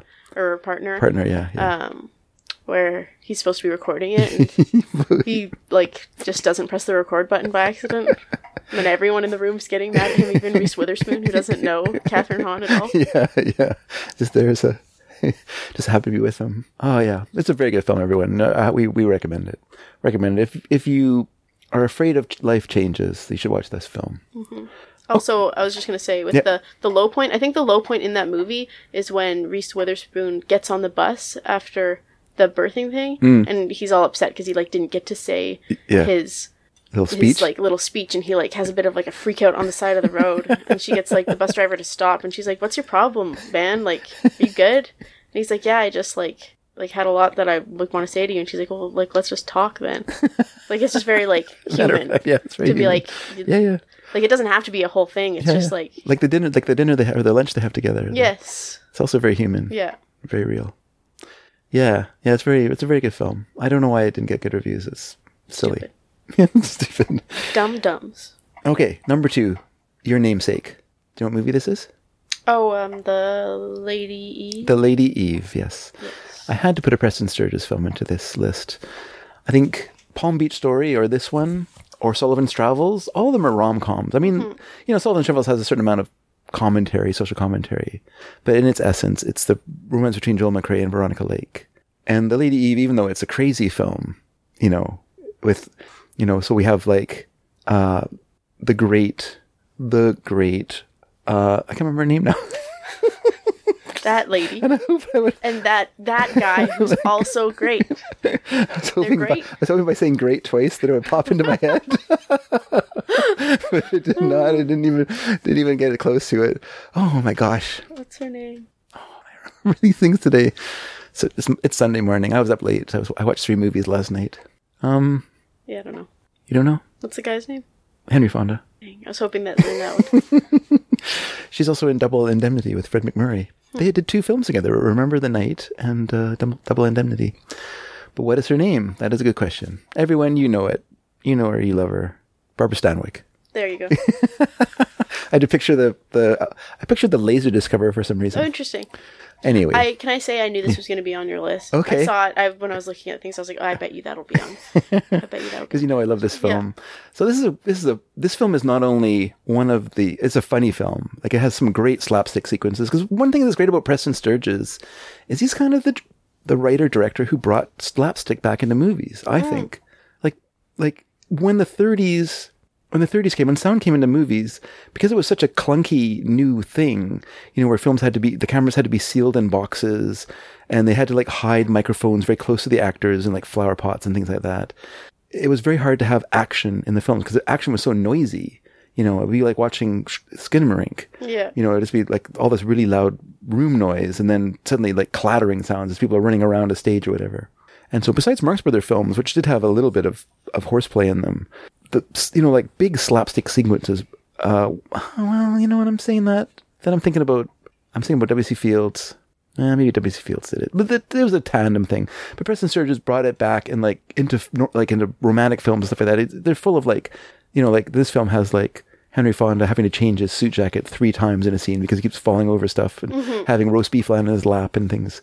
So, but in the movie, it's also one of the sexiest films ever made. Is it? Oh my God. The scene with, like, Barbara Stanwyck and Henry Fonda when they go to her cabin and they're, like, so close, and that's very hot. That sequence is as hot as you could get in a 1940s I guess movie. At that point, definitely. So she and her dad, played by Charles Coburn, are gamblers who make a living, kind of cheating people on ocean liners, on luxury liners, going back and forth from place to place. And Henry Fonda plays the heir of a beer fortune, Something's Pale Ale, but he is totally interested in that part of the. He's not interested in industry, and he's not interested in beer or ale. Isn't he like a snake? He's a herpetologist or whatever. Yeah, he's a snake researcher, and basically, but he's wealthy enough that they can have. It's one of those things like, I'm not interested in my money. I'm interested, though, that my money can have a luxury liner stopped so I can board it in the middle of the ocean. Yes. So I can leave the Amazon. So that's what happens. And so,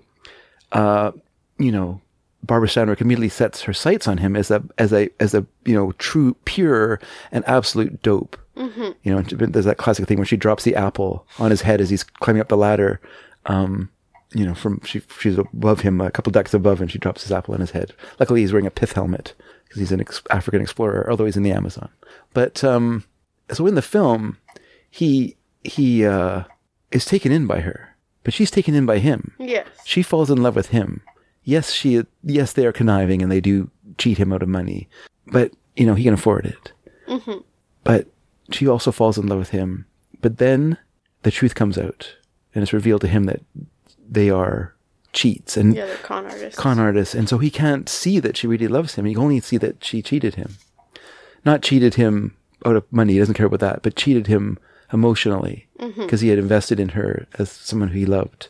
And it turns out she didn't love him. She did love him. Yeah. But it doesn't feel like she loved him. She was just playing him. And so he dumps her. And is she heartbroken? Yes. Does she vow revenge? Yes, she does. And so what's great about it is then she becomes the Lady Eve. She suddenly appears in the neighborhood where he lives with another con artist who has a pretend title, who kind of, lives, sponges off people because he's a fake aristocrat living in a fancy house in this neighborhood. And she kind of pretends to be his cousin or his niece or whatever. And she introduces herself into Henry Fonda's parents' world. Yeah, society. As this upper crust British woman. And she just comes on strong to Henry Fonda. And of course, William Demarest, who is a regular in Preston Sturges film, is classic in this movie.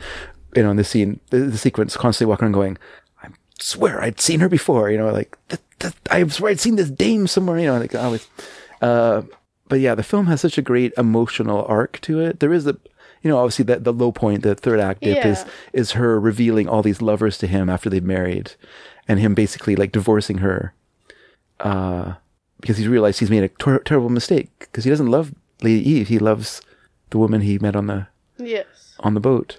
And the movie ends with them coming together. And it's a wonderfully emotional payoff after all the comedy, all the slapstick, all the sultry, sultriness that only Barbara Stanwyck can bring to a movie. Like, I don't know if there is a sexier actress. She's not like a beautiful woman, but her personality and her acting is so vivid, and so sexy, and so like a magnetic kind of person. Yeah. I feel like all those old movies, they have those kind of those parts or that character who's always kind of like talking to themselves, being like, geez, like where did I see this person before? And like thinking to themselves. And it reminds me very much of like the Panto. Okay, yeah. Where you're like, they're behind you. And like that way. Of just like, you're so like. Yeah. Maybe they're there to echo your thoughts. Yes. Like, why aren't you recognizing this person? And then here's the guy who's, I swear I'd seen this woman before, but I don't know where. But yeah. No, it's a good movie. Oh, it's a fantastic film. I think it's also very, even though it's kind of silly, it is a very like emotional movie and emotionally like realistic in that like if you were in that situation and you had been like done, you felt like you're hoodwinked. Then you would also be like that reasonably upset, and like for that length of time where you're not just going to be like, oh, I'm upset, and then they're like, oh, but I'm really sorry. Like, okay, I'll get over it. Like, you probably wouldn't get over it that quickly, at least. Yeah. Because most people are human and have like the ability to hold a grudge for at least a little bit. Yes. All right, what's your second? My next one that I have on the list is music and lyrics. Oh, that's a good one. I didn't think of that one. Yes. That makes me think of another one with him in it. But you talk about yours, and then I'll mention mine. Music and lyrics. Do I talk about what it's about? Sure, you can talk about that. I'm sure most people have seen music and lyrics. I don't know. Because I feel once again, it's not a very widely known film. It's not a super widely known, but it's Hugh Grant. Hugh Grant's so great. Drew Barrymore, who's also great. Yeah. With music by the great Adam Schlesinger from Fountains of Wayne. So like amazing music, and Hugh Grant basically plays like a washed-up 80s pop singer who is in like a band that I think is kind of supposed to be like Wham. Yeah, that's what I think too. That kind of Tears for Fears, maybe. Tears for Fears. Yeah, like a duo. Yeah, like electro duo. Yeah, pop group. Yeah, and his like other person in this pop group is like very successful now. Yeah, and is like still continuing to do well. And Hugh Grant is just sort of like like making jingles for things and being in like washed up 80s revival things and going to high school reunions and playing at like Knott's Berry Farm and stuff like that. Where they're just like, he's working and he's still like well off enough to have a housekeeper who is Drew Barrymore, who comes in and she's a replacement housekeeper. Kills all of his plants by watering them too much. But he's not doing as well as he wishes he was doing. Yes. And he can see someone else doing better than him. Yeah. And I think he's like very kind of... He's kind of bitter, but he's sort of shut down too. He's kind of written that off, that aspect of his life is like over. He's kind of resolved to just be like an 80s has-been. Yeah. No point. I tried. I put out a solo album. No one liked it. There's no point in trying again. Yeah. That part of my life is over. And then he's approached by Cora Corman or whatever her name is. Yes. Yeah. Like basically, who's a Britney Spears pop artist. To write a song for him because... For her. For her, because she listened to his music when she was going through her parents' divorce. Okay. And it like helped her get through it. Yeah. So she wants him to write a song. And I think he like struggles a bit with it. For sure. And he's given this, this writer, or I think he's like a writer or a composer or something. Yeah, a lyricist comes in to help him. And he's just very like... kind of strict and a little judgy and unpleasant to work with, and also very very rote. Like there's nothing like magical about what he's doing. It's just purely like the most mechanical standard pop fare. There's nothing to spark your interest in what they're doing, right? Like it's just like anyone could write that. Like you're just like it's like he had like a little like machine that like created like lyrics. Just churns out things. And Drew Barrymore is there like cleaning the apartment and she's sort of humming songs and then starts singing her own lyrics and they're better. And Hugh Grant is interested. He's like, well, you should help me. And so then basically they pair up and work together. And then she becomes like his friend. Like she goes to him to his appearances and things like that. And she also introduces him to her sister and things like that. So you get these sort of scenes of I can't remember the name of the actress who plays her sister. She was in Third Rock from the Sun, but she's very good in the film as well. Yeah, she's very good. Yeah. And then I guess kind of the low point is the third act. Yeah, they make the song for Cora and she loves it. Oh, it's a good song too. It's a good song, and like Adam Schlesinger. all of the music in it is good. Even like Cora's like Britney Spears music is like it's kind of cool. It's good because you're like it's impressive that you could just like churn out these sort of songs that sound exactly like a hit. But also his pop There Goes My Heart song is also good, and it's all the music in the movie is good. And then Drew Barrymore is a very charming actress. Like she is so good in this sort of thing. If she's given good material, she can be very good. I don't think she's always chosen the best material or always had it available to her. Like I'm thinking like a movie like Home Fries and stuff like that. He's just not that into it. Oh, is she? Yes, and plays a very small role in it. Yeah. She was also in that one where she like plays a journalist who goes back into high school to investigate. I hate that movie because it's so weird. It's such a weird movie. You're like, why is it's not like Never Been Kissed? Yeah, I think that's That movie's so weird. That's one that I don't like because I'm like that's creepy. Yeah, it's creepy. She's allegedly a teenager. She's not. But she's not. Yeah. Yeah, and that's not an okay movie. But no, this movie's great. And so like Cora loves the song and they're all happy. And then it turns out that Cora wants to make it. Because it's like a very like nice musical song that's just like, it's just a really nice like duet, beautiful piano song. Yeah. And then Cora wants to make it more poppy. Yeah. And it's terrible. Yeah. Yes, her version she plays for them is a nightmare. And I think Drew Barrymore doesn't like it. Yeah. Wants Hugh Grant to stick up for them. Yeah. He won't. He won't because he just wants the money. Yeah. Yeah. And he just sort of, I think he also wants to be back at the point. On top. Yeah. He wants to be like, Cora Corman has like taken like my music and is now playing it even though it's not good. Yeah. He's like willing to sacrifice that. Yeah. For the possibility. The possibility of fame. And so then they kind of, they have their falling out. Yes. And it ends at the concert. Where, like, she goes to... Cora. Yeah. Well, it's the Cora concert, But he's also playing at it. But he's playing there, but I think it's Cora who's the one who changes it, isn't it? No, he convinces her. Oh, he convinces her. Okay. Yeah, because he, like, finally... And that's, like, the big thing is I think... He goes on stage and he talks about how he... Yeah. betrayed Drew Barrymore's character. Mm-hmm. And then like sings a very heartfelt song that's very cute, and then they reunite, and then she sings the original song as they're like having their reuniting moment, and it's very cute. So good. So good. Very good movie. It is very good. And they're pleasant characters. Mm-hmm. Which I think is a... Pleasant and acerbic. Like, Hugh Grant's character has a little bit of a sharp, waspish tongue because he's British. Yes. And so you have to have that, and that's okay. Yeah, because and he's a pop artist, so of course he's not going to be the most pleasant. yeah. But he's not like a total jerk. He has like feelings, and he has recognized other people's feelings, so that's good. The other film I was thinking about by him that I like a lot is one where he plays a screenwriter who has to go to some upstate New York college. Yes, isn't Marissa Tomei? Marissa Tomei is in it as a student who's in the class. Yeah. And that's another really good film where he kind of has to become less of a jerk and more of a nice person. Well, I think Hugh Grant, a lot of the times in like the 90s, was playing very kind of quiet, reserved, sort of, stumbling over his words characters. And I think Hugh Grant is actually a bit of a jerk. Like, I think he's quite honest about the fact that he's a bit of a jerk. Like, he's, like, not the nicest person. And I think as he got older, he was given, like, the opportunity to now play characters that are a little bit more... Sure, like the journalist and the gentleman and things like that. Yeah, like himself. Like, the writers of Paddington. God, Paddington 2, yes. Paddington 2, they said, well, when we wrote this role, we thought of you as the person to play it. Yeah. Like, we kind of wrote it with you in mind. And he's like, well, what does that say about me? To be this washed up actor who's very, like, self-absorbed. Yeah. But he commits to it so well, and he's so good in it. Yes. It's such a good movie. Oh, so good. I think it's better than Paddington 1. I agree with you. The setup movie is never as good as the second movie. The real test is, can you make the third one better? And that's the hardest. That's the very hardest. I don't think too many have done it. If I thought about it for a while, I could probably think of a couple of third movies that are better, but it's pretty rare. Yeah. Harry Potter. Yeah, that's true.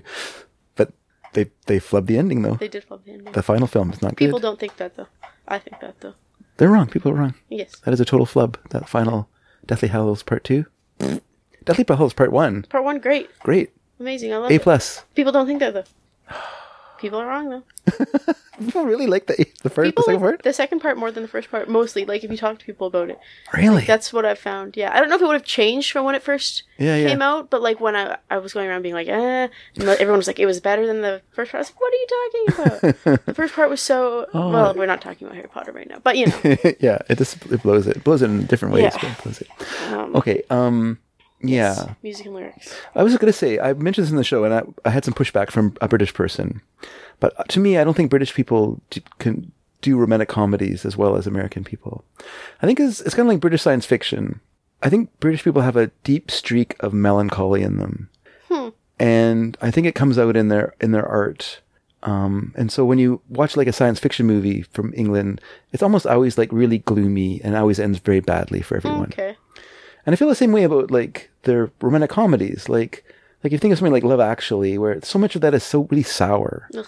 Like... Love Actually is not a good movie. But even if you like the film, you still have to admit that like a lot of the storylines are really kind of sour and off-putting. Like they're not like happy stories. I think that if you're looking at romantic comedies as like a base level, like romantic comedy, American people do it kind of much more solidly and very like, because they're unabashedly optimistic. Yes, and they're very optimistic, and it's very Hollywood. It's very polished, and it's very like very routine and very fairy tale and very happy. But if you look at like romantic comedies in England, like Notting Hill, is a great romantic comedy that I think is very. I mean, it's not at all realistic because. There's no way Hugh Grant could afford to live in Notting Hill running a travel bookstore. Please, that's so niche. And he's not going to run into Julia Roberts. Yeah.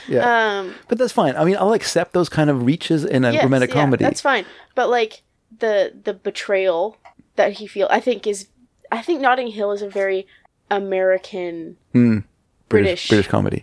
Okay. About Time, however, yes, which is a great romantic comedy, is a very British romantic comedy that is still great. Yeah. And it's still, I would say, a like very funny movie. It's just much more sad than you would ever encounter with an American movie, because American people, I think, are much less willing to accept like that sadness as a reality. Yeah, yeah. Like they're just like a total like escapism movie, whereas British people are like much more grounded in their filmmaking. It's something the Mark Maron, the comedian, said one time on his show. He went to Scotland, and when he came back, he said those are people who know they're going to die, and they live their life like that. You know, like here in California, we think we're not going to die.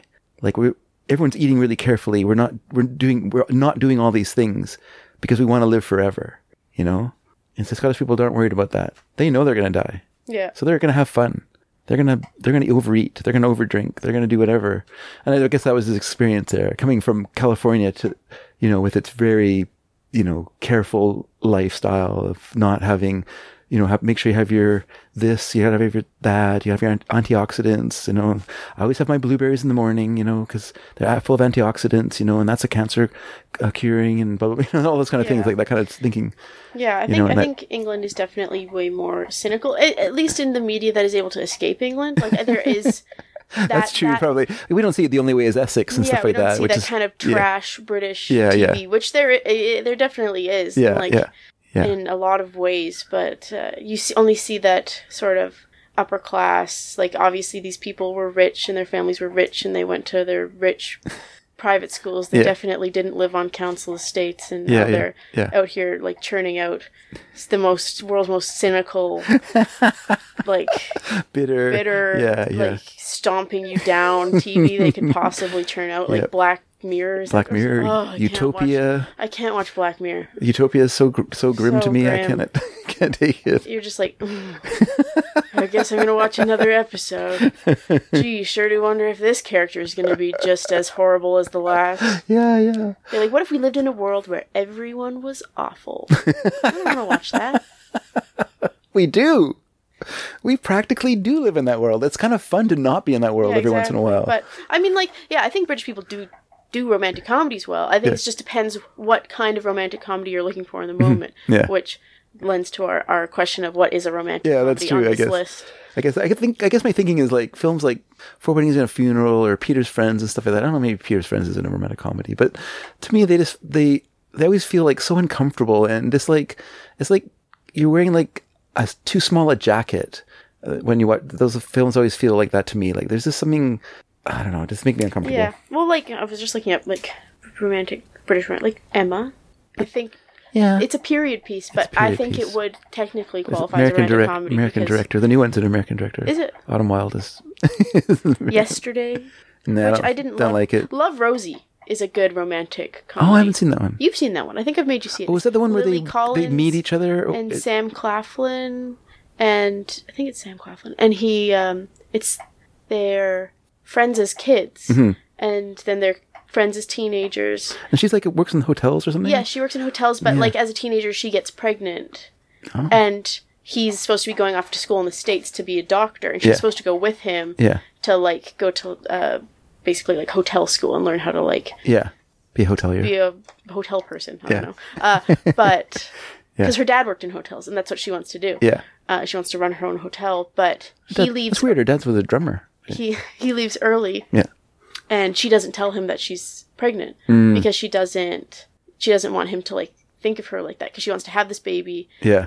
Give it up for adoption, and then go join him 9 months later, and like sounded pretty British, dear. Yeah, and then pretend that nothing's happened, but she has this baby and realizes she can't give it up. Yeah. She's like, like, I love this baby. This is my baby. Yeah. And so she continues being his like pen pal across the sea, but she never mentions the baby. British films. And she then he comes and visits her. Yeah.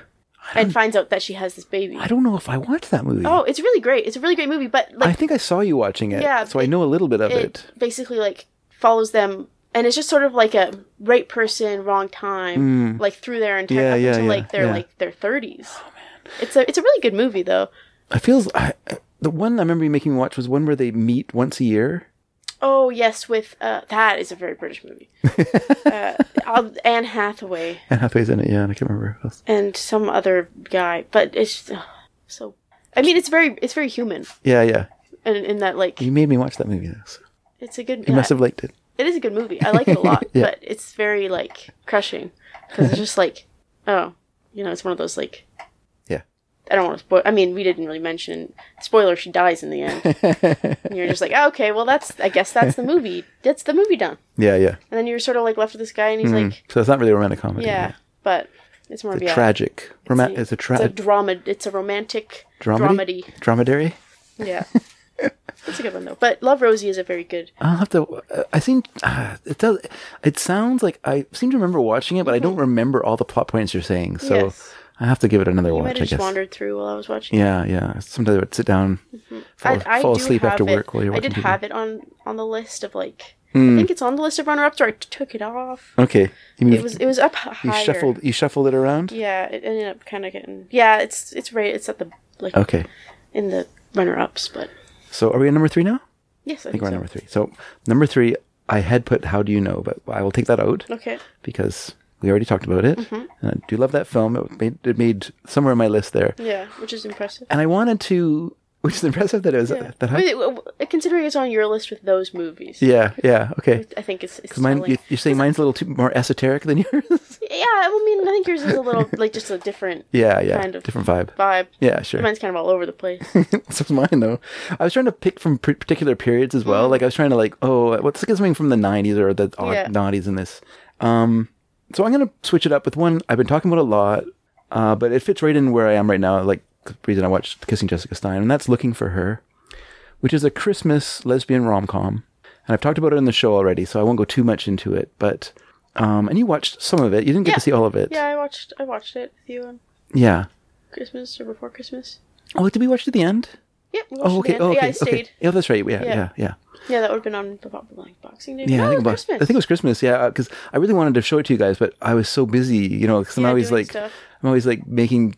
I make breakfast and then getting the stuffing ready for the turkey and then getting the turkey in the oven and then by the time you get that done, then you got other things you're trying to get. And then I have to have my midday nap every Christmas. That's right. The earliest waker up in the house. Yeah. And this is Looking for Her, it's called. So this is an independent film produced by some people. They have their own production company called Violet Waves Productions. And they've made 3 films now. One is available on YouTube. It's called City of Trees. Another one's called Spring. I've not seen this one yet, so that is on my list. I don't know where it's available. I haven't actually looked it up, to be honest with you.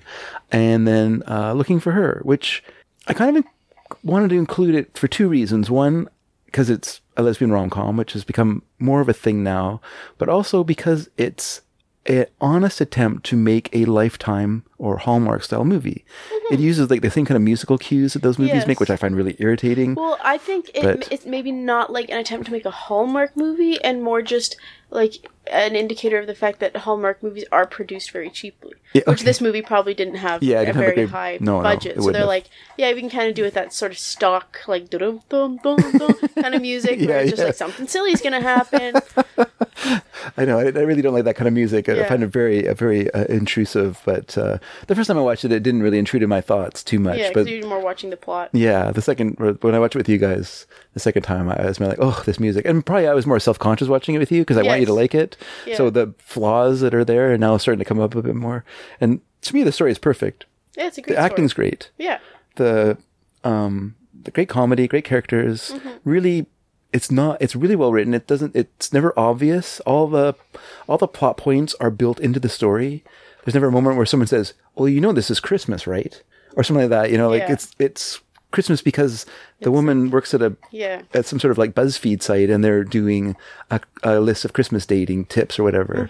And so you're like, oh, I guess. And then the other woman works in Christmas gathering. Like, yeah. And the woman working in the coffee shop is wearing like a Santa hat as part of her uniform or whatever to be festive. And and I've talked about how disappointed I was in a couple of other films that try and go into this. Obviously, The Happiest Season being the chief. Which is a very hard film to watch because it's so frustrating because you are rooting for a different romance in that movie. You want Aubrey Plaza and Kristen Stewart to get together. Those are the 2 characters that should be together at the end of that film. And the fact that, and it can't work that way because if they didn't do that way, it would be a British rom-com. It would be a rom-com that changes its storyline. That movie you watched last night? Is that when you watched it? Kissing Jessica Stein? Yeah, that one. Yeah. But at Christmas. Yeah. Well, but that film... Because, like, it's the same idea of, like, they're just, like, not willing to be themselves and, like, accept it. Sure. But she does. And then they are in a romance. And then they break up later on because she's not that into the sexual part of it. Yeah. And you're like... Oh. That's weird. That's extra weird. Yeah, exactly. You're like, oh, this is dumb then. You're dumb. You blew this movie. Dum-dums. Hello, dum-dums. Yeah, but why anyway. did you even bother? Just don't make the movie. Yeah, if you're scared of your content, don't make the movie. Yeah. And I feel like Happiest Season, it's a little too mean. It's a little too mean, and it's really a thoughtless film. Like, it has no thought at all for the feelings of Kristen Stewart's character, and all the thoughts in the world for Mackenzie Davis's character. Mm-hmm. And because of that, you as a viewer, you lose sympathy for that character. And you're not rooting for her to like come around and recognize, what she's doing. You're basically like, screw her. You should be going on with Aubrey Plaza's character. This character is interested in you and will probably treat you better. I guess she lives in a town where you can't move to, so that's kind of a roadblock there. But it's a very strange thing. Whereas looking for her, it buys into its concept. And not only that, like one thing that Ian has said about romantic comedies, which I'm not entirely agree with him, but I think sometimes this is right, is that the characters are jerks. The characters of romantic comedies are always jerks, he says, because they're liars, or they're, for instance, in Looking for Her, the two girls are lying to the main character's parents in that they have a romance when they don't. Yeah. And maybe that's a lie, but the film kind of diffuses that by having a scene where the mum says, "Oh, we knew she wasn't your girlfriend." Yeah. And the girl's like, "Well, why didn't you say something?" And she goes, "Well, because you look so happy." Yeah. Well, and I don't want to do what I always do. So, yeah. I get what Ian's saying, that they're all jerks, but, like, I think romantic comedies and, like, dramas, you encounter that more because it's focused on the social aspect of life. Yeah. Whereas, like, action movies, things like that, they don't care. Yeah. Like, I'm sure Tom Cruise's character is a jerk in Mission Impossible. Like, I'm sure if you went home with Tom Cruise and he was, with Michelle Monaghan, I'm sure that they don't have a great home life. He's, like, probably a pretty distant guy. Yeah. Like, he's busy. Yeah, he's a workaholic. You'd probably be like, oh, man, this guy kind of sucks. He's not a very nice, caring, thoughtful husband. He's a bit of a jerk. And he's lying to her. But we're not focused on that because he's scaling a building. Yeah. And he's saving the world. Yeah, we don't have to worry about that. Yeah, he's saving the world, but so there's an excuse for what he's doing. The whole kind of structure of a romantic comedy is that you're dealing with, like, a social issue with these two people that they now have to overcome. Who are sometimes broken in some way. You didn't have that aspect, then you probably wouldn't have much of a movie. Yeah. I mean, I think Looking for Her has a pretty big gimme in the sense that you have to be willing to, like, go along with the idea that this woman so wants to, like, rub it in her parents' faces that she's gay, that she has this successful relationship, that when she doesn't have a successful relationship, she's willing to, like, hire someone to play that role for her so she can go there and do that. I don't think that for her that's what it is. Okay. I think it's that, because, like, at the start they mentioned, like, well, the last time you went, it didn't go very well. Yeah. Like, she did not feel accepted. Yeah, when she came out to her parents, they both kind of shut her down. Yeah, and now they've invited her to Christmas, and it's the first time she's been, maybe not the first time she's been invited, but the first time she's considered going, like, feeling comfortable going. But also invited her girlfriend. But they've invited her girlfriend, and now she's like, well, like, I want to be accepted, and I want to look like I'm being successful in this thing that you judged me for. Yeah. And so I'm going to look successful. Yeah. And like, I want you to know that I can succeed in this, and that, like, this isn't, like, a bad choice for me. I guess that's it. Yeah, because if she came back for Christmas and after the acceptance, she goes, "Oh, where's Jen? Oh, we broke up." Yeah. Oh, well, maybe maybe a guy would be better for you. Like, maybe a relationship that was more long term, like with a man, would be better. Or to just be like, oh, like, those thoughts are in their head. Oops, those thoughts are in their head rather than I'm coming back from not being here, and I've come out to you, and you have basically, like, shut me down as saying it's a bad life choice, and now I show up here at the exact same point I was when I left. And it does seem probably like it is a bad life choice. It is a bad life choice because you've not been successful in your, like, endeavors. Yeah. Which, like, that's a better reading of it. Yeah, which I think would happen with could happen with a guy too, but as a, person who's part of that community, like, you are put on a much higher pedestal and you will be judged much more strongly for, like, failing. Yeah. Because, well, that's right. Yeah, exactly. It was not normal. Yeah. It's not normal, so no wonder it's not working. Maybe you were in a normal relationship with a man, eh? But obviously her family's not like that. They were probably just... Funny how my dad came into the... They were, because her family is so pleasant and her family's so nice. But I think, and a lot of the times when people come out to their families, it's not necessarily that they don't love them or they don't accept them. It's that they love them so much they're worried that this might, like, impact them negatively. Because I think now you're going to encounter a lot less of that because it is a more common thing. Yeah. And people are judged less for it now. Yeah. But, like, 20 years ago. 20 years ago. Yeah, you're signing like a social death. Death warrant. Parents are, like, a lot of the time love their kids, but are, like, worried that this will negatively impact their life. Yeah. So, like, right, when you came to me and said that you wanted to be a motorcycle stunt rider, I put my foot down. I said, nope. I said, no flames. I said, I'm okay with you being a motorcycle stunt rider. You can do the loop-de-loop, but not the circle of death. Yeah. Not the flames. And then I decided to just give it up, and I pursued my true dream of sitting in barrels and going down waterfalls. If only I'd known that was the option, I might have been more supportive of the motorcycle riding. And so, in the film, but what's really good about the film is the performances.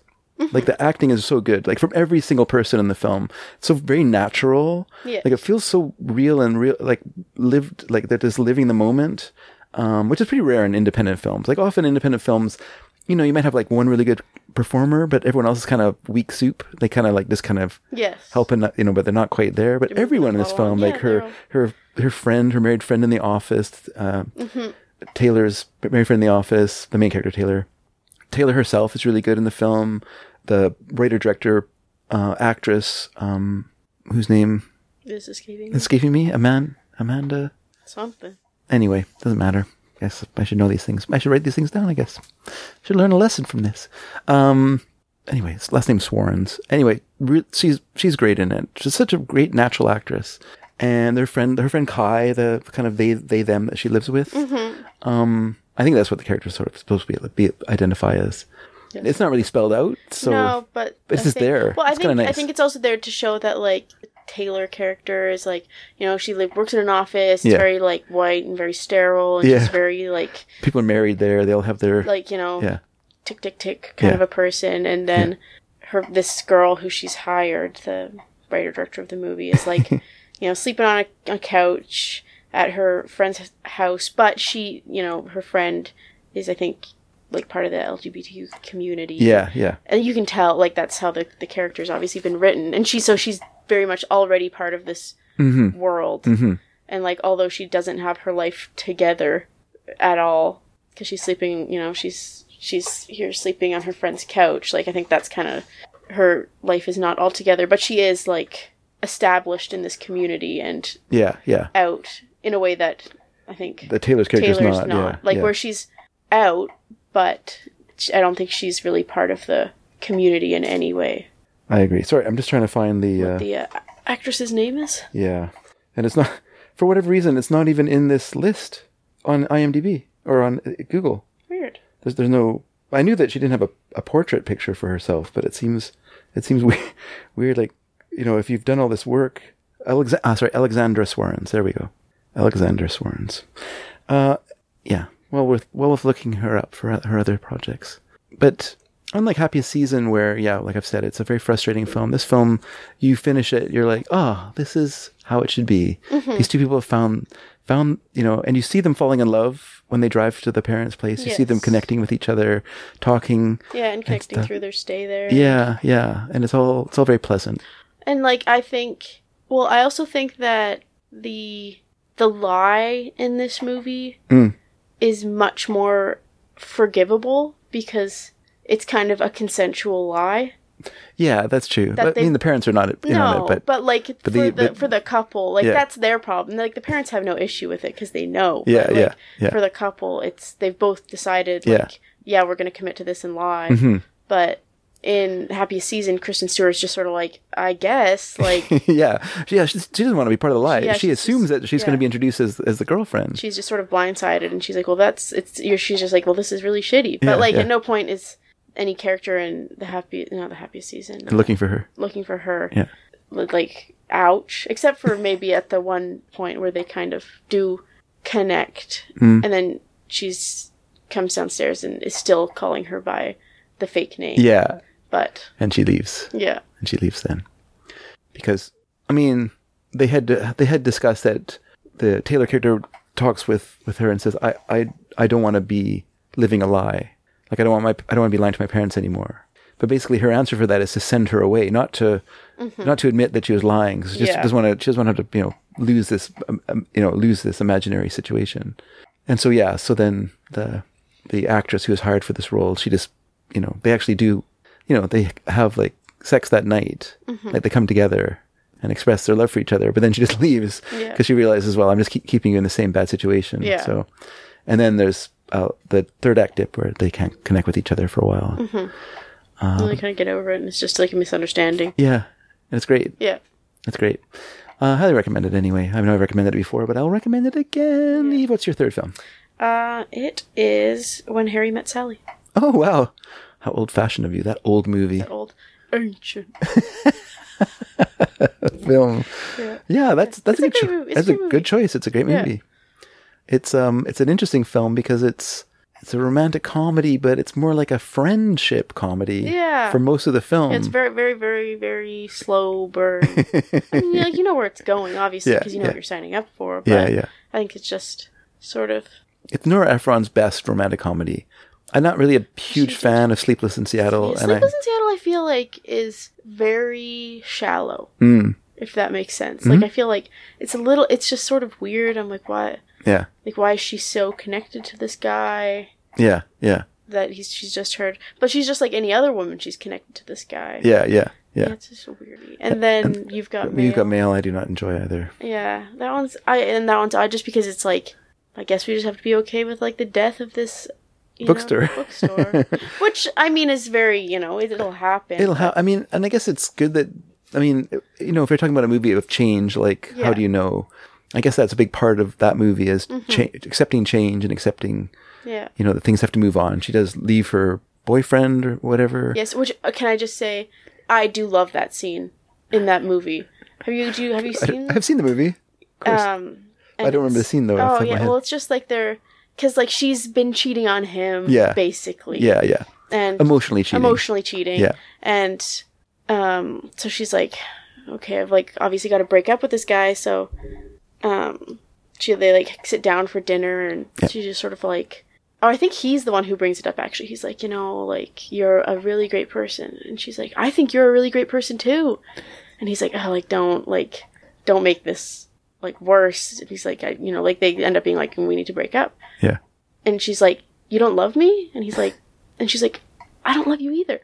And they're both just sort of like in agreement that like, no wonder this hasn't been working. It's a great Kinnear who plays the boy. Yes. Yeah. And they're both like, you're a great person. Like, I like you a lot. And they're like, why doesn't this work? Like, this should work. Yeah. Like, he's a journalist and she owns a bookstore, and they're both like very aligned. Yeah. They're like, but it just doesn't like. Yeah.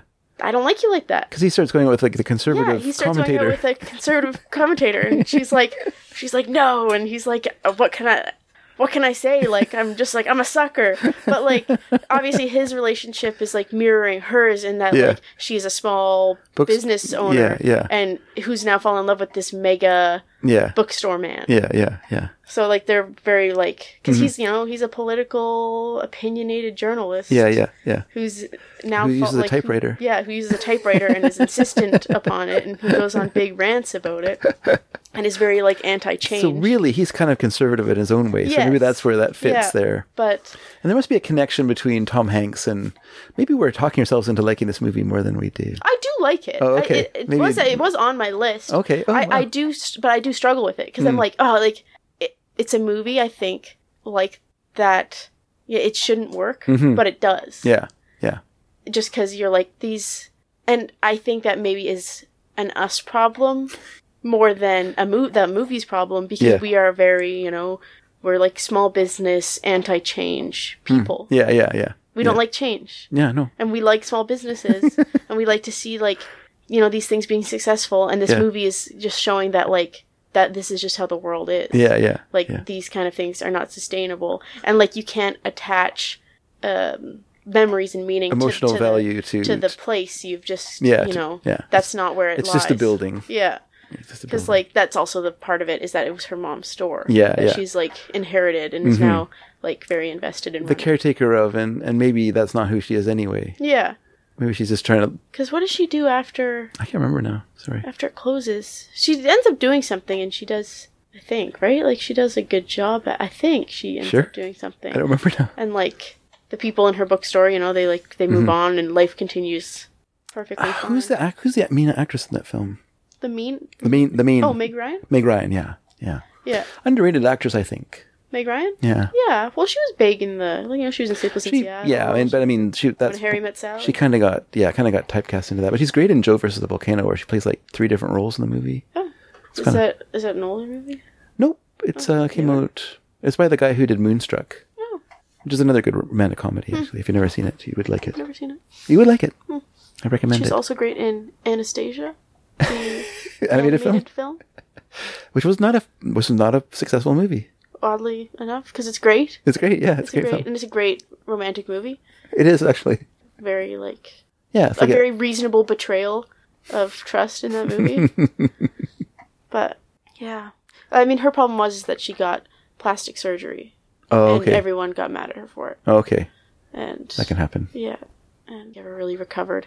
She got plastic surgery and also the unforgivable thing, she got older. Yes, that's the worst thing you can do as an actress. You can't do that. In Hollywood. But you can do that, but you have to take it that you're going to be gone for 10 years, 10, 15 years. And then you'll come back again as an older woman. A grande dame of Hollywood, yeah. Yeah, you can be witches. That's it. When Harry Met Sally is interesting because it has the Carrie Fisher, Bruno Kirby relationship. Yes. And that's a really fun relationship in the film. The way theirs kind of is the mirror image of what's happening with Harry and Sally, where they're like all in love and they kind of fall out, right? Yeah, as the film goes on. Man, that's funny because I saw the movie in the theater and it wasn't like the kind of movie I would go see. Yeah. But it was a Rob Reiner film who did Spinal Tap. Okay. You know, so you felt some sort of like moral obligation to support him, I guess. And so I didn't go to see it in theater. And I really enjoyed it a lot. Like it's a very, very, very well made movie. So well paced. I love the interactions. I love when they like meet in college and Billy Crystal's like this brash jerk. Yeah, and she just is very like prissy. Yeah. Hates his guts and is like I am totally okay never seeing this man again. Yeah. Smell you later, loser. And then just continues to like run into him. Yeah, and over time. Yeah, and they grow up and they like mature and are able to, you know, not be jerks. Get over themselves. Yeah. Yeah. No, it's a very good film. It has a classic deli scene. I'll have what she's having. Yeah. It's a very good movie. It is great. And it's a beautiful movie too. How do you mean? Just like it's just shot and everything. Yeah, I guess that's true. The setting is beautiful. It's a great New York movie. Yes, it has beautiful sets and like the apartments are great and the stores they go to are their great. Outfits are great. Their outfits are nice. Well, they have all those.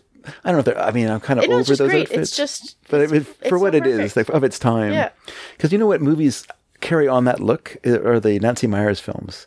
Yes. Like they're not colorful, but all their coats and stuff like that look like they're from like a late 80s movie. I think Nancy Meyers is very like coastal grandma. Okay.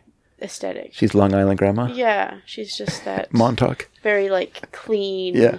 I love her movies. I think they're very nice looking. They're great movies too. I don't think I have a Nancy. I don't know if I'm like in love with her movies. Yeah. It's complicated. It's not really a romantic comedy. I do love The Holiday. I love The Holiday. That's her daughter, isn't it? No, I don't think is that Nancy Meyers? I think it's Nancy Meyers. Which one did her daughter do? She did Home Again. Oh, Home Again. Oh, that's right. Yeah, that's Nancy Meyers. I do like The Holiday a lot. Yeah. But you didn't put it on your list. I didn't put it on my list. I thought it would be on your list. That's what I was guessing it would be on your list. Oh, that's funny.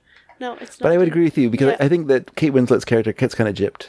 Yeah, well, but again, I think that as a guy you think that. Okay. But guys have a different idea, I think, of what people find attractive than girls do. Yeah, because girls, I don't think, are looking for... I mean, everyone loves a Jude Law. Of course everyone loves a Jude Law. Especially a young Jude Law. Yeah, but, everyone also loves Jack Black. Okay. Because he's nice. Because he's nice. And he's like... got a great personality. And in that movie, he's like a fantastic person. And he's attractive because super he's supportive. Like just an amazing person. Yeah. And which she has not encountered up until this she's moment. with a cheating boyfriend who's a jerk. Yeah. Who just is like a controlling, he's just like negging loser. Nasty little rat man. But whereas Jack Black, I mean, I could see that. I mean, I guess in that sense, yes, she definitely comes out ahead. I think, and like, but yes, that you can see that in Cameron Diaz gets Jude Law. That's who doesn't love Jude Law? Have you ever seen that graph of what age men find attractive versus women? No, I haven't. There was like a study that came out of like what what age women are and what age they find attractive. Okay, and it's sort of like.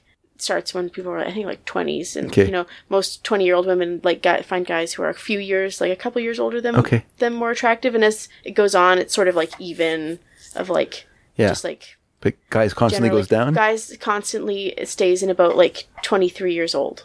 Really? Yes. How odd. Yes. So like, but like guys who are like 20 find like 20-year-old girls attractive, and then by the time they get to like about 23, it stays into like 23, 24, 25, like. Consistently girls in their 20s range. Wow, that's so sad. It is, which is sort of like, I think, telling of like maybe like what guys are looking for. Well, I was thinking about that when I was at my junior high reunion, open house a little while ago, and there's great like grade 12 or like kids there, who are doing volunteer stuff for it to run all the behind the scenes. And which, can I say, when you're in grade 12, you feel like you're so old. Not like you're old, but you're like, I'm so like mature. I'm big. And you see grade 12 now, you're like, oh my god, look at the kid. Even you feel that way. Okay, that's funny because, because I was thinking like, okay, when I was in my early 20s or whatever, I would be on the bus and I would go past like St. Mary's School or whatever, and there'd be all the schoolgirls with their plaid skirts and their woolen stockings, and I'd be like, oh boy, they are, holy cow. But seeing these grade 12 girls, I'm just like, these are kids. Yeah. But I feel that way about people in their early 20s though too. Like they're just children. Like, not children, but they're just so young. Like just these fresh-faced adults. I think they are kids. I don't want to call them kids because I think that I do love that line from Only Murders in the Building where Martin Short or Steve Martin, is trying to be overprotective of Selena Gomez, saying, you're too young for that. Mm-hmm. She's like, you're only saying that because you're old. Yeah. Like, I don't feel like I'm too young to be making decisions for myself. Yeah. So, and I think that kind of condescension of like, feeling like, oh, she's only 23. She's just a kid. They can't make this decisions for themselves. What 23-year-old wants to hear someone telling them that? Like, how condescending. We're not kids, but like, your brain doesn't like fully develop until you're like... in your mid-20s, right? Yeah, but I mean, you still have a brain. Yes, like you can still make decisions. It's not fully developed, but it's not like you're an idiot. Yeah. I don't know, Dad. But I mean, speaking as a parent, you can only like influence. You cannot order, and so, like you just can't. You just can't look at it that way. I think I like how she said that. Well, anyway, number four, me. Okay, this is going to be kind of controversial. Okay. People are not going to like this. Okay. But I chose Woody Allen's Manhattan. Hate it. Just kidding. I've never seen it. You've never seen it. There's controversy about it now because in the film, he's like a 40-year-old guy who's going out with a girl who's in high school. Oh, okay. Yeah, that is kind of icky. And it's kind of icky. But in the context of the film, her character is the innocent character who is viewing all these people who are neurotically destroying themselves. Okay. And so you need someone like her. You need this kind of outsider who isn't part of this world yet. Maybe one day she will be. She's going to go to dance school in England. Maybe she'll go to dance school in England and she's going to learn the hard facts of life, that life is pretty disappointing at times and it's going to harden her. She's going to get in some neuroses. She's going to sort of worry about how she looks and all this kind of stuff that drives all our unhappiness. But in the movie, she's this kind of happy girl who's in this relationship with this person that she admires. And it's a serious relationship. And I'm just saying, like, how young those women are. And yes, it is very, obviously played by an actress who is not this age. So it isn't quite so it kind of gives you that little bit of like slight refraction of like, where it's not totally what it is, but it is what it is. But, I really, in the film, Woody Allen plays, he's a comedy writer. He writes for like a Saturday Night Live style show. Yeah. At the beginning of the movie. And he's friends with other kind of New York intellectual kind of people who are very neurotic and very unhappy in their lives. You know, his friend Yale, who seems happy. He's married, has a wonderful wife, and they seem to have a great relationship. But it turns out he's cheating on her with Diane Keaton's character in the film, who's this very, very also neurotic, very kind of sharp-tongued person who has a lot of opinions of things and very nervous. And so then Woody Allen's character, he decides he's going to quit doing the show because he's unhappy doing it. It doesn't feel like it. It just feels like it's a cheap thing that he's doing, that it's meaningless. And so he quits doing the show. He has to give up his great apartment and move into something that has brown water pouring out of the sink. And Tracy, his girlfriend, his young girlfriend, comes with him. And then somehow he and Diane Keaton's character kind of come together because he's acting as the stand-in for his friend Yale and kind of acting as her escort. So so that the wife isn't clued in on who this woman is, thinks that it's Isaac, Woody Allen's character's girlfriend. But he falls in love with her. And so he dumps Tracy, who's heartbroken, absolutely heartbroken about it. And it's a really affecting scene. And he starts going out with Diane Keaton's character because she is more his equal in his eyes. Like he's always clear to Tracy that he feels like he's too old for her, that this is not a healthy relationship, that this should just be a fling for her, and that she shouldn't be serious about it.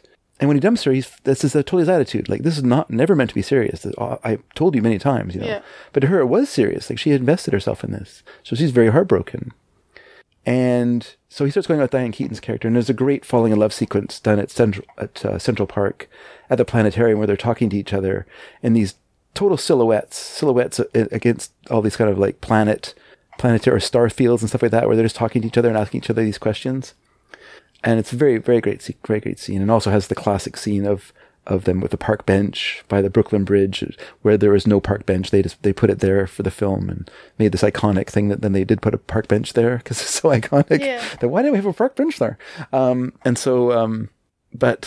through the film, he realizes like that he misses the purity of this person, this person who's just love. And isn't all bound up in ambition and the neurotic worry and all the rest of it, all this striving.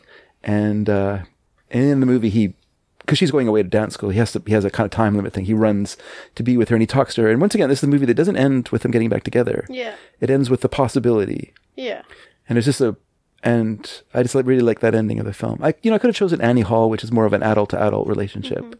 Well, but I really like the purity of Tracy in this world and stuff like that. I really like that kind of contrast in the film. That mirrors a movie that you also really like. I also really like. Okay. Which is Scott Pilgrim. Okay. In that Scott he's in his 20s. Yeah. So it's maybe a little bit more okay. But Knives is a high schooler. A high schooler, yeah. And everyone's, just like... You're going out with a high schooler? Yeah. Making fun of him for going out with a high school. And everyone knows it's not okay because they're not equals in any way. And Knives is very, like, blown out of the water that this 20-year-old Scott, who's the best. Yeah. Scott's the best. Yeah. Even though Scott's not. Scott's a... jerk. She's a jerk, and Scott's a loser. Who, sleeps in his friend's bed. Yeah. Because he's like not got his life together. He's going nowhere. He's going nowhere. But Knives is like, Scott's the best and he's the greatest. Yeah. And Scott meets Ramona, who is much too good for him, but much more his equal. Yeah, in terms of age and social equal. Yeah.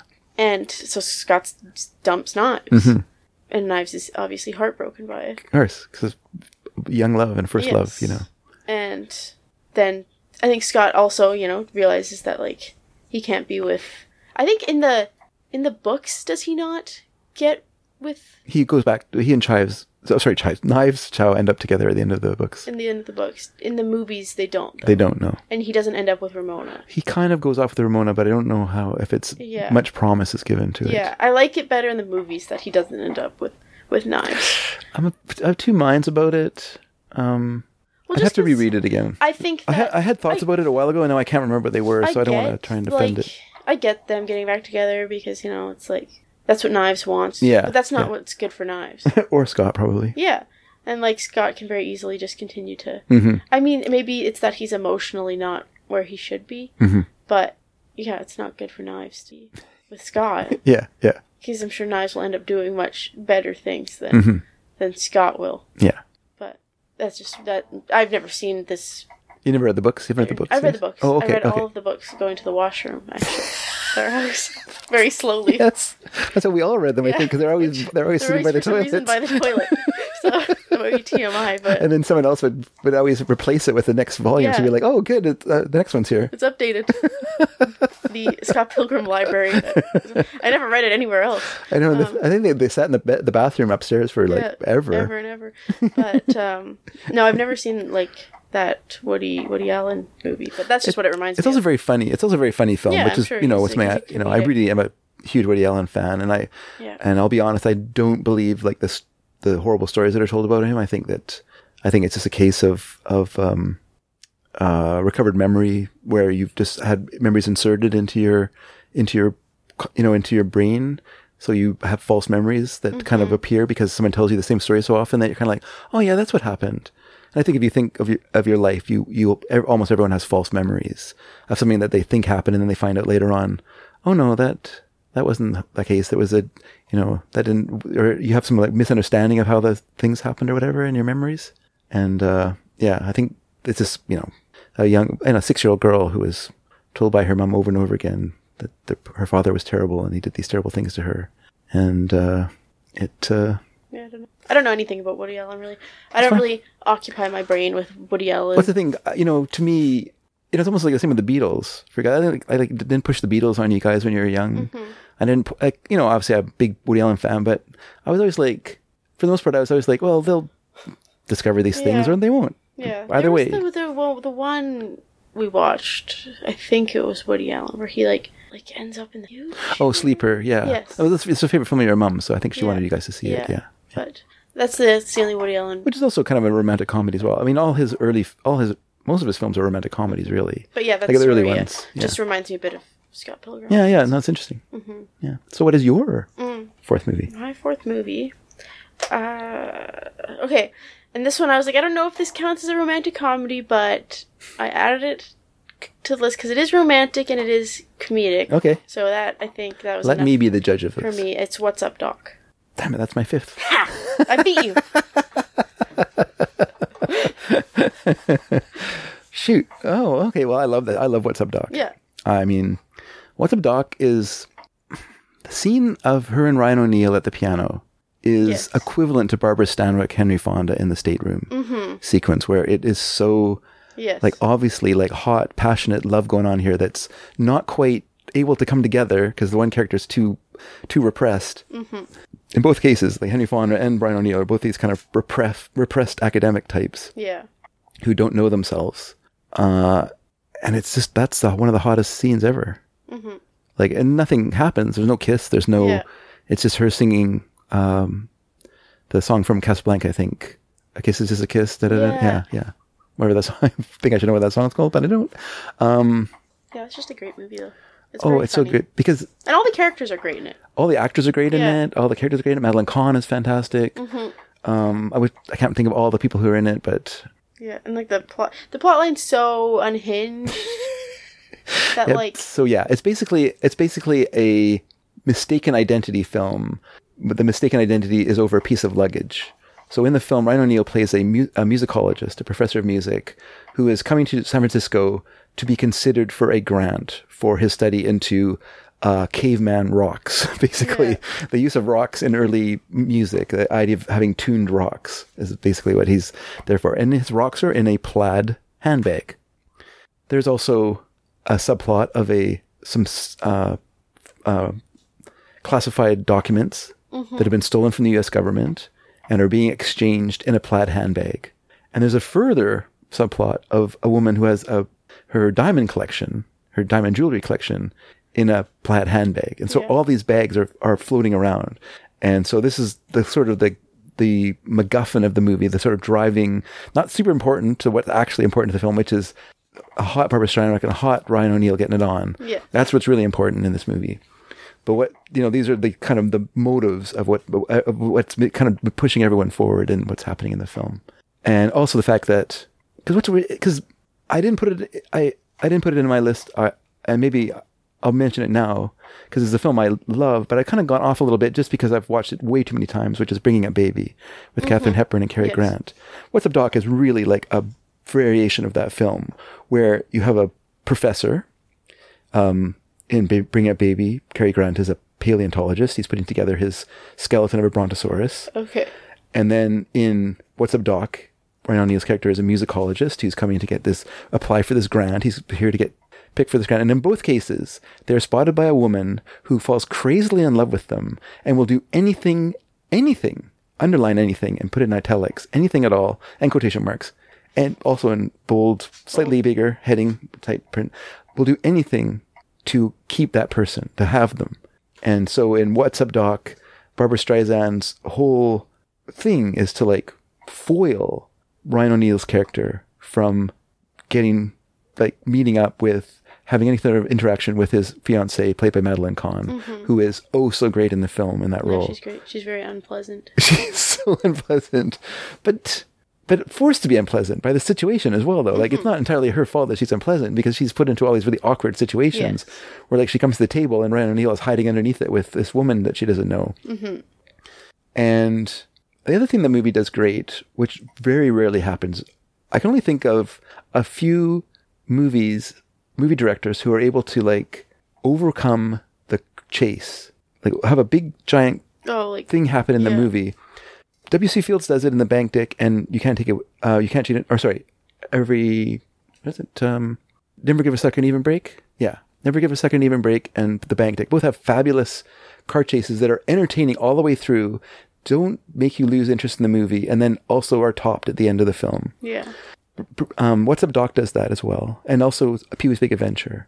All have like big kind of chase sequences that recover it with a scene after that doesn't deflate, because often that can be deflating. It's so big, it can goes on and on. Great chase too. In Bringing Up, in What's Up, Doc? Oh yeah, it's fabulous. There's so many like little bits to it and changes. You know, they're in a car, they're in a bicycle, they're in a Volkswagen. They're, you know, it just goes all kinds of different ways, and you never get tired of it. And then it has like the kind of the court sequence after that kind of, and then it has the very ending of the film, which is where they meet on the plane.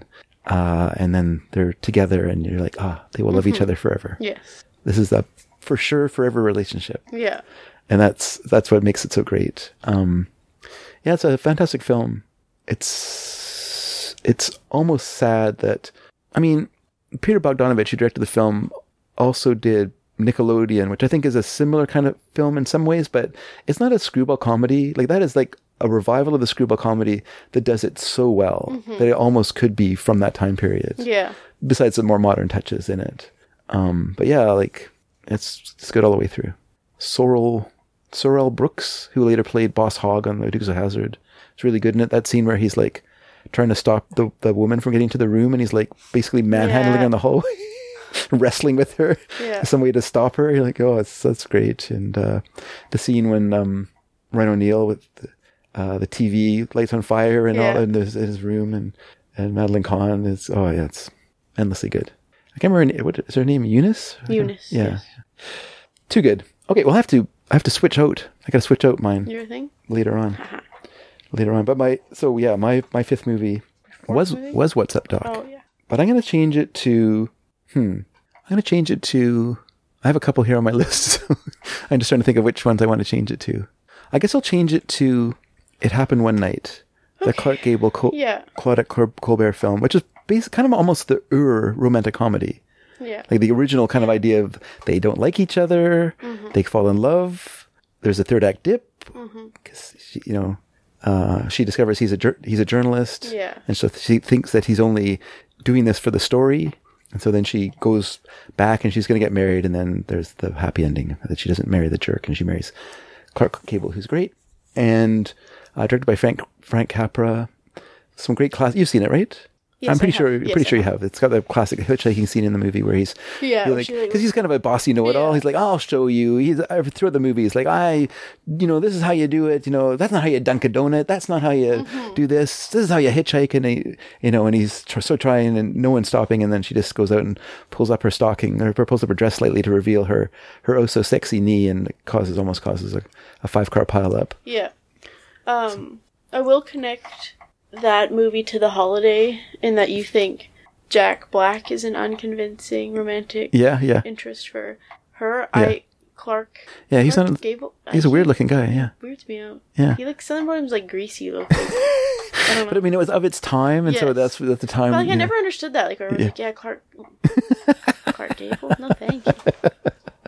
No, I can agree with that. But it's just in the context of the film. That's she's with Joel McRae in the Palm Beach Story. That's a way better matchup for them. Or like Gary Cooper, like in Mr. Deeds Goes to Town.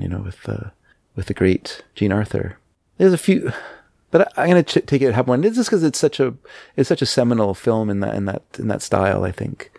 I mean, I could have gone with Easy Living, but I feel like I'm over Preston Sturging it then, because I also love Remember the Night, which is the other film that has Barbara Stanwyck and Fred MacMurray. Remember the Night? Which one's that? That's the one with where he's like a DA and he's prosecuting Barbara Stanwyck's character. I know, that's a great film. That is a really good one. Maybe I will switch out. Let's go Remember the Night. Yeah, Remember the Night's better. That's better. Yeah, that's a better film. I love that movie. It's great. Because it does also end though on a cliffhanger. It does, because you're like, oh, she's going to jail. She's going to jail. Yeah, but it's not forever. No. And I guess he'll wait for her, but he almost throws away his career. It's just an interesting film because he starts off as this very brash, callous kind of a jerk, and basically he traps her in prison for Christmas, for the Christmas holidays, because he's afraid the judge is going to let her off with a slap on the wrist for the shoplifting thing because it's Christmas. Yeah. So he says, let's hold it over, and then when we come back in January, she'll get a stiffer sentence. And then he feels sorry for her. He feels kind of sorry for her that she's in prison, so he goes bail. Yeah. He does the bail. He tells some guy, one of the bail bondsmen there or whatever, like, I'll pay the bail for her. But this guy takes it the wrong way. He assumes that what he means is, I'm going bail for her. I want like a reward of a particular nature. So this guy sends her to his apartment when he's getting ready to go on his trip.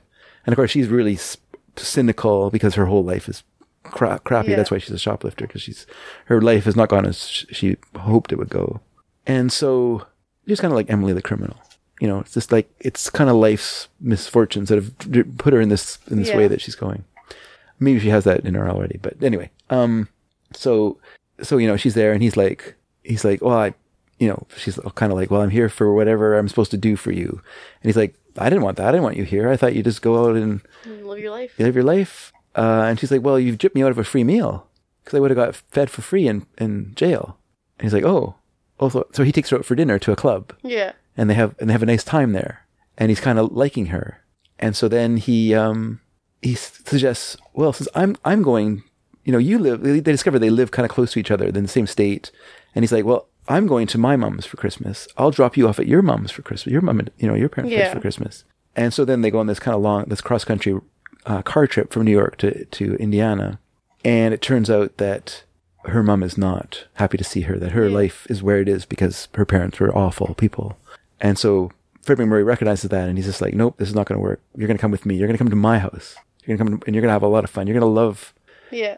And it is great. It's just that kind of Christmas. Rural ideal of, written by someone who wasn't a rural person. Like Preston Sturges grew up in like the weirdest circumstances because his mom and dad did not live together. Oh. His dad was a banker who lived in America, who entirely funded his profligate wife's lifestyle in Europe. And she was there and she had Preston Sturges live with her, but she was like a mistress to many men there. Weird. Including the Satanist Aleister Crowley, of all people. And that's how he grew up. He grew up in this very sophisticated world. And so, him writing about a rural setting is kind of amusing to me because, it would just be like the most dreamiest, unrealistic thing ever. But it works in a rom-com because you don't want reality. Yeah. You don't want people like, having to get up at 5 a.m. to go milk the pigs or feed slop to the hogs. Like, that's not fun. You want like a pretend farm life, with a lot of like fancy, like a barn dance and those sort of things. That's more fun. But it is a great film, for sure. It is great. Okay, that's my fifth. Your fifth is? My fifth was Bachelor Mother. I was waiting for you to choose that one. I didn't choose it myself because I thought you would. I knew you would have to choose it. Yeah, Bachelor Mother. One of the greatest films of that time period, and another great Christmas film. Remember Night to me is a great Christmas film. Yeah, which in Bachelor Mother doesn't really turn up on lists. It doesn't. I don't know if it's a super. I guess it's not like a popular. It's not a well-known film. It hasn't I guess. lasted, unfortunately, because it's great and it's not just, it's like a holiday movie. It's a holiday movie. It's not really a Christmas film. Yeah. Because it starts after Christmas is over. Yeah. Because she gets fired on Christmas Eve. Mm-hmm. And do you want to describe the film, or do you want me to describe the film? You can describe it. So this is a movie, it stars Ginger Rogers, who's always great. Yeah. She is like one of the greatest light comedians who ever acted. And she was great in all of the dance films she did with Fred Astaire. But she was also great after that, like in all the like comedies and stuff she did. They're so fantastic. I love her in, it's called Monkey Business, of all things. But it's not the Marx Brothers Monkey's Business. It's a Howard Hawks film with Cary Grant and Ginger Rogers, which has a great moment of her. You get to see the back of her, like the back of her skirt is gone. And so you get to see her underwear and her nylons. It's like, oh, those dancing legs. But yeah, that's another great movie that's, I'm pretty sure. Yeah, that's Monkey Business. Anyway. But yeah, so in this movie, she plays a shop girl who is, working at Merlin's department store, and it's Christmas Eve, and she gets her pink slip because there was just a seasonal position, and now she's out on the streets and she has no prospect of more employment, because this is kind of like it's still kind of almost Depression era in its mentality in the film. I don't think it was made during the Depression. Yeah. But I think it still has that element to it. So I think people who are watching it would be like, oh yeah, that's life for sure. Yeah. Like now you got to find another job. That's really hard. And it does have like that dance thing, which I think was popular in the Depression as well, to have like give away prizes for dance sequence. Well, and then just like that whole leaving a baby on a doorstep. That also seems really kind of old fashioned in a way. You don't have the money to support them. Yeah. So she's walking home from her non-job, and she passes by this orphanage, or like some sort of the place that takes care of foundlings, a foundling society, and someone, a lady. She doesn't look like she's a mother. Yeah. Because she's an older woman herself. Or not, making it sound like Ginger Rogers is old. Oh, Ginger Rogers is not old. She is of mother age, but this woman is older, so she's obviously like had charge of this child that is now leaving it at this foundling's home. But Ginger Rogers sees this, and she's like, and then when the lady darts away, she's like, oh no, wait, you can't do that. And then the baby looks like it's going to roll down the steps, and so she goes up to help it, and at that moment the door is opened, and then this is of course the farcical element of the film, where it's always assumed that she is the actual mother of this baby, despite all of her protests that she's not. No one will ever believe her. She is the mother of this baby. She refuses to take it. She refuses to have the baby. And these people, have learned who she is, where she lives, and where she worked and stuff like that, without her realizing what they're doing. And then she's like, oh, no, I see what you're doing now, but no, I'm not the mother of this baby. I don't want anything to do with this baby. I don't even have a job, Yeah. And they're like, oh, it's because you don't have a job. Oh no, poor you, and stuff like that. So then they know she worked for Merlin, so they go to Merlin's. They go to talk to David Niven, who plays the irresponsible son of the owner of Merlin's. He's once again played by Charles Coburn from Lady Eve. Mm-hmm. And he... David Niven, of course, is suitably morally outraged. As someone who was just yucking up with his dad that he was pulled over by the police and almost had to spend time in jail, he's very morally outraged that this woman has had a baby out of wedlock and now is giving up this son and blah, blah, blah. So basically, she gets a job back with Merlin's, but on the understanding that she now is a mother of a baby. And he takes a great interest in it, and it kind of builds from there in all kinds of fun ways. Yeah. The actor who plays Sam Wainwright in It's a Wonderful Life, he plays the guy who works in the store with her. Yes. And they have he's a great creep in the creepy, not really a creep. He's a creep. He's just a flirt. He's a kind of flirty guy who just wants to get ahead. Yeah. Like he's trying to make it like everyone else in this world, But of course, it's a romantic comedy, and it ends the way you would like it to. Yeah. I think it's also great that, midway through, after David Niven's been, convincing her that, she's the mother. Yeah. Of course you're the mother. Yeah. This is your baby, blah, blah, blah. Yeah. Setting her up for this. Yeah. His dad now thinks he's the father. Yeah, that's right. And so despite his protests, his dad won't listen. Even when his dad knows that he's telling the truth, he still doesn't want to believe it. He still wants to have an heir, have a grandchild. So another Merlin, so yeah. It's a very warm-hearthot film, which is interesting to note that Ginger Rogers did not want to do it. Really? She was really morally opposed to that film, because she thought it was wrong to portray a single mother. Oh. She's a very conservative woman. Interesting. Which is strange for Hollywood people. Yeah. Whenever you hear about actors or actresses that are very religious or very morally conservative, you're kind of like, really? Yeah. In Hollywood. You're more to be like, she's also a dancer, too. And you were a dancer. Well, she wasn't really a dancer. She played a dancer. Oh, really? Because she wasn't, like, she didn't come out of dancing. Like Fred Astaire. She was a strong dancer, though. She was. But Fred Astaire danced with his sister. Yeah. For years and years in vaudeville. They toured as the Astaires. But she married royalty. She married British royalty, and she went back to England. And so he had no partner, but he started doing movies. And so he just kind of ended up with Ginger Rogers as his partner. And so he had to teach her to dance. And so she had to learn, like, really, like, go through a lot of hard work to learn her parts in those movies, because she wasn't a natural dancer like he was, where he had done it for years and years. Yeah. Interesting. Just another example of what a great actress she is. Yeah. That she could convincingly play a great dancer as well as a great comedian and everything else that she's so good at. But that's a great choice, by the way. I'm glad you chose it. I was waiting, like, when is Bachelor Mother going to show up? Because it's got to be in there. Yeah. It has been a Christmas tradition for us to watch those movies, or watch that movie, so I love it very much. I'm going to mention one other film before we go away. This is another film people don't really know. It's a Joel McCrea film with Jean Arthur. And because I didn't get a Jean Arthur movie in, I'm going to say this movie because I love Jean Arthur so much. You know Jean Arthur, right? I'm sure if you saw her, you know her. Probably. Yeah, look her up. She, in this movie, Joel McCrea plays a know-it-all journalist that everyone finds very, he's very pushy and very, very much a know-it-all, and just kind of unpleasant in that way, Yeah, you know her. Yeah. And in the film, he, I don't want to spoil the film at all. It's called Murder in Manhattan. It's a very hard film to find. So I think I have it on my computer, though. So if you're interested in watching it, dear listener, drop me a line and I'll put it in Dropbox for you. Maybe I'll just put it in Dropbox at the end of the show. But I just feel like maybe I shouldn't do that because I would get in trouble. Yeah, you could. I don't know. I don't want to get in trouble. In the public domain? I don't know if it's in the public. It's like 1939 or something like that. Murder in Manhattan. Joel McCrea and Jean Arthur. So I don't know if it's in the public domain. I don't want to get in big trouble. But what I'm saying is, if you want to watch it, this is certainly on the side. Drop me a line. There may be a way. SneakyD at sneakydragon.com. There might be a way I can get it to you to watch. And I highly recommend it. I don't want to give it away because it's got some great twists and turns in the film, and it's a lot of fun.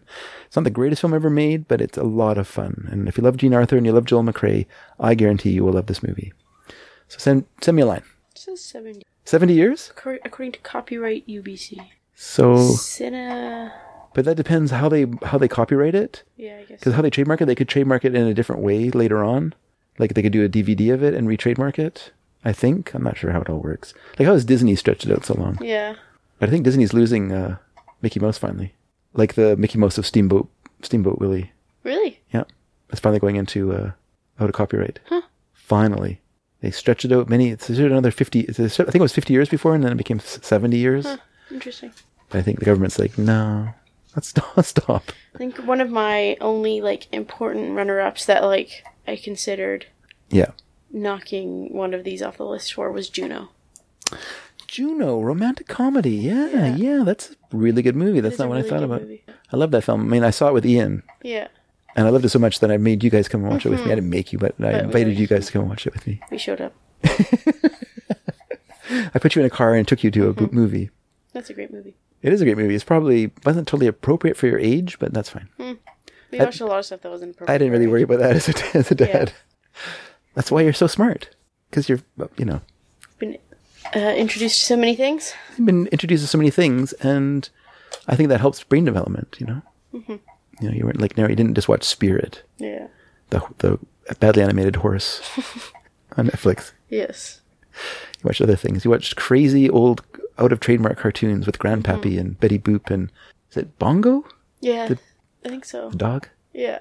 That great one where they have with the cult, the Mason kind of thing. Like they initiate the cult and they slap each other in the bum as part of the dance for this thing.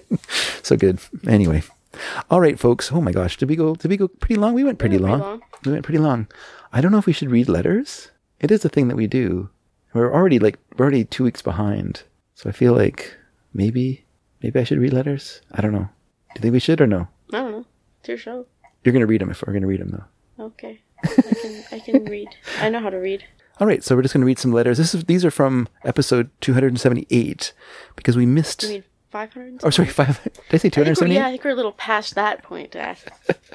I did this a little while ago. I actually put 2 in front of the sort of 5. I can't believe we're at 578. But anyway, so this is from 578 because we did our car trip last time, so we didn't have time to read our opportunity to read the letters. So Eve's going to read them for us. So go ahead, dear. Do I say who it's from? Yes, please. Okay. Do I say it's from... You can say from Mom. It's from Mom? Okay, this one's from Mom. So, she says, Question 1. I think the first time I went on a plane was when I was maybe 7 or 8. My dad worked in the aviation industry and had a friend who had his own plane.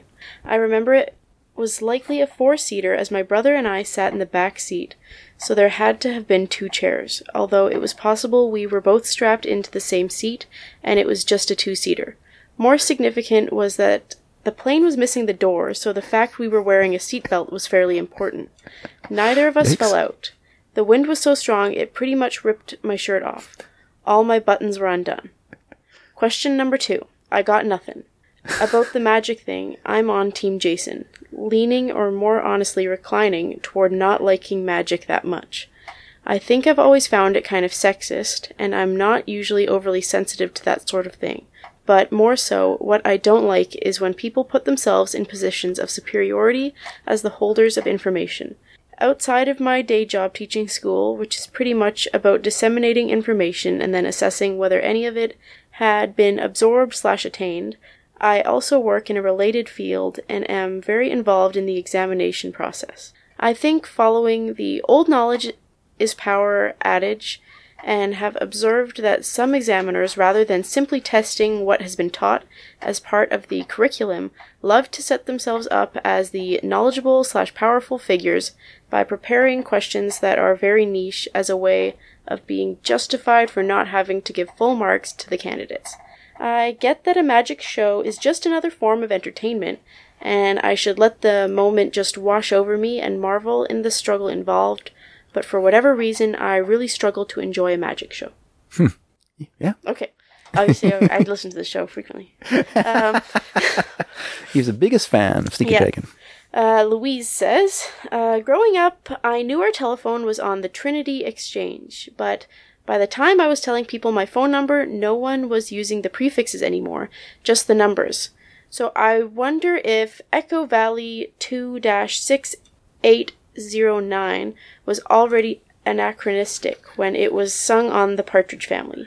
Maybe the songwriters were looking back on their own youths. In the world of the show, Keith writes the band's songs. In one episode, Keith thinks Danny plagiarized a tune he wrote the night before. Danny claims Keith stole it from him. But in a merry mix-up, it turns out Danny heard it in his sleep because the walls between their bedrooms are so thin. Ruben was a busy record company rep before he became the band's manager. Danny hounded him mercilessly to get their demo record some airplay.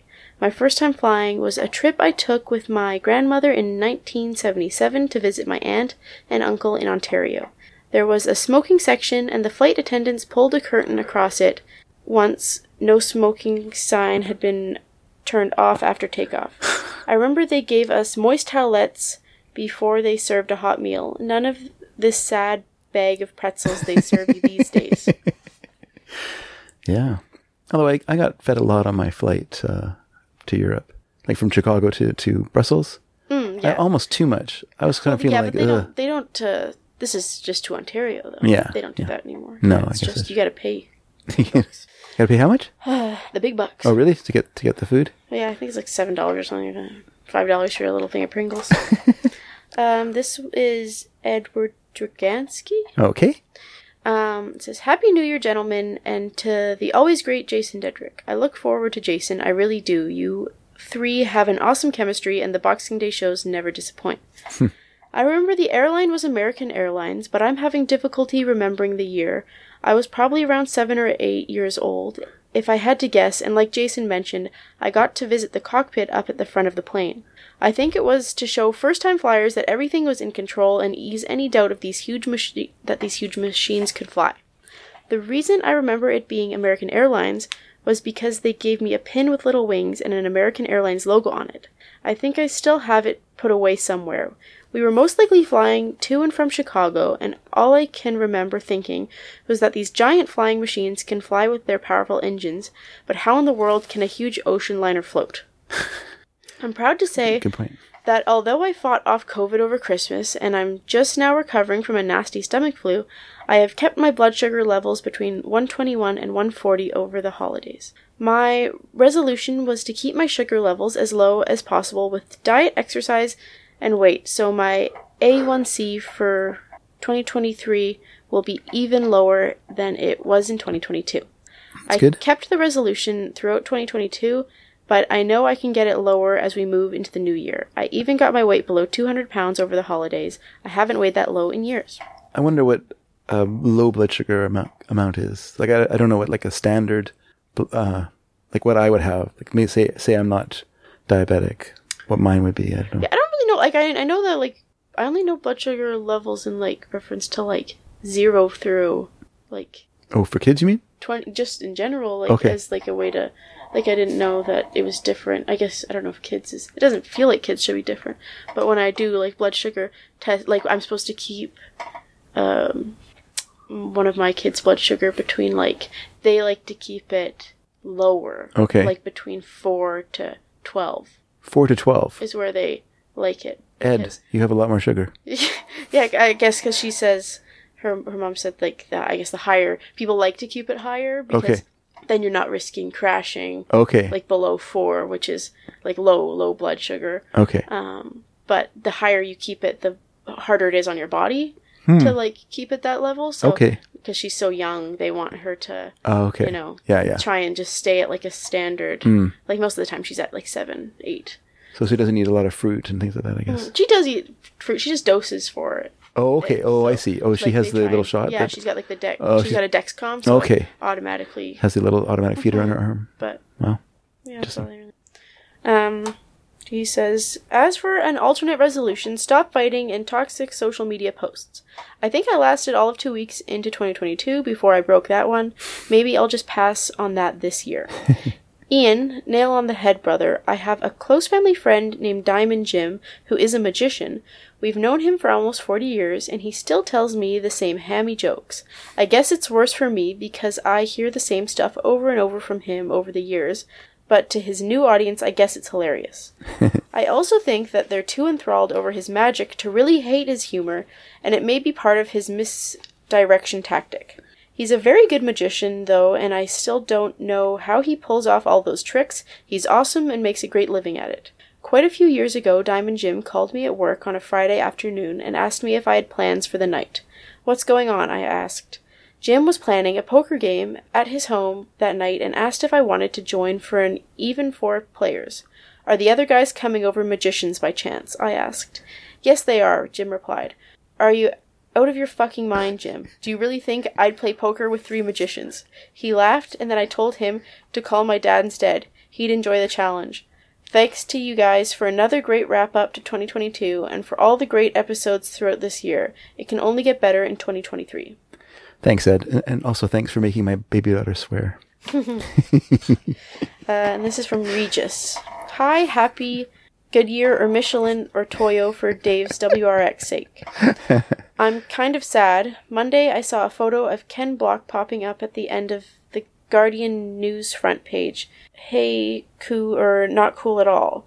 The news of his passing away took me a bit by surprise. I followed him loosely on YouTube since I discovered one of the Gymkhanas, I think the San Francisco one. I always checked Ken's or Hoonigan's video when they appear on the YouTube home, and Pastrana's one too, and followed last year the Subaru's Launch Control YouTube series, where Travis tried to behave as a team member and Ken challenging them as an independent.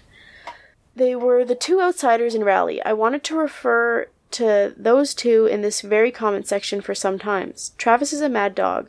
He has got more broken bones than he has bones. He's a child a bit on the hyperactive side. Ken was more of a composed person, always making his big eyes when speaking. A cool guy on the reserve side, but what a driver. His series, where his 16-year-old daughter, Leah, beat the hell out of a lot of powerful YouTube cars in drag races, with her dad's 1,000 horsepower unicorn, was quite enjoyable too.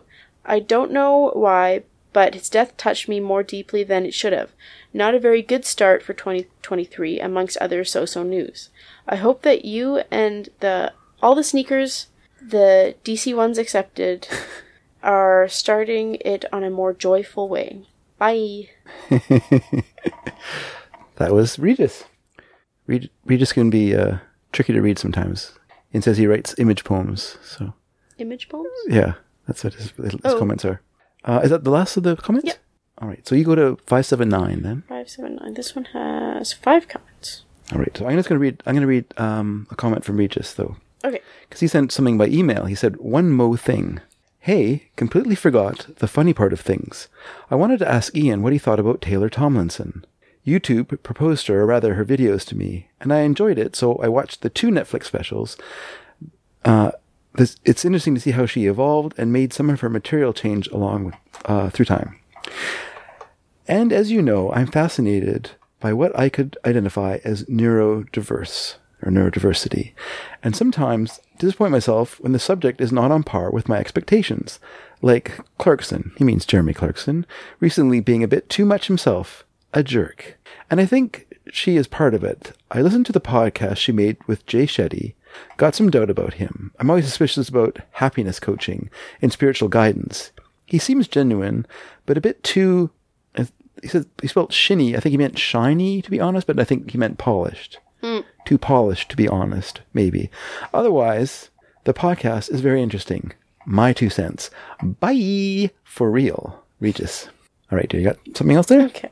So this is from the... Oh, let me just answer that, because this was answered during the last show.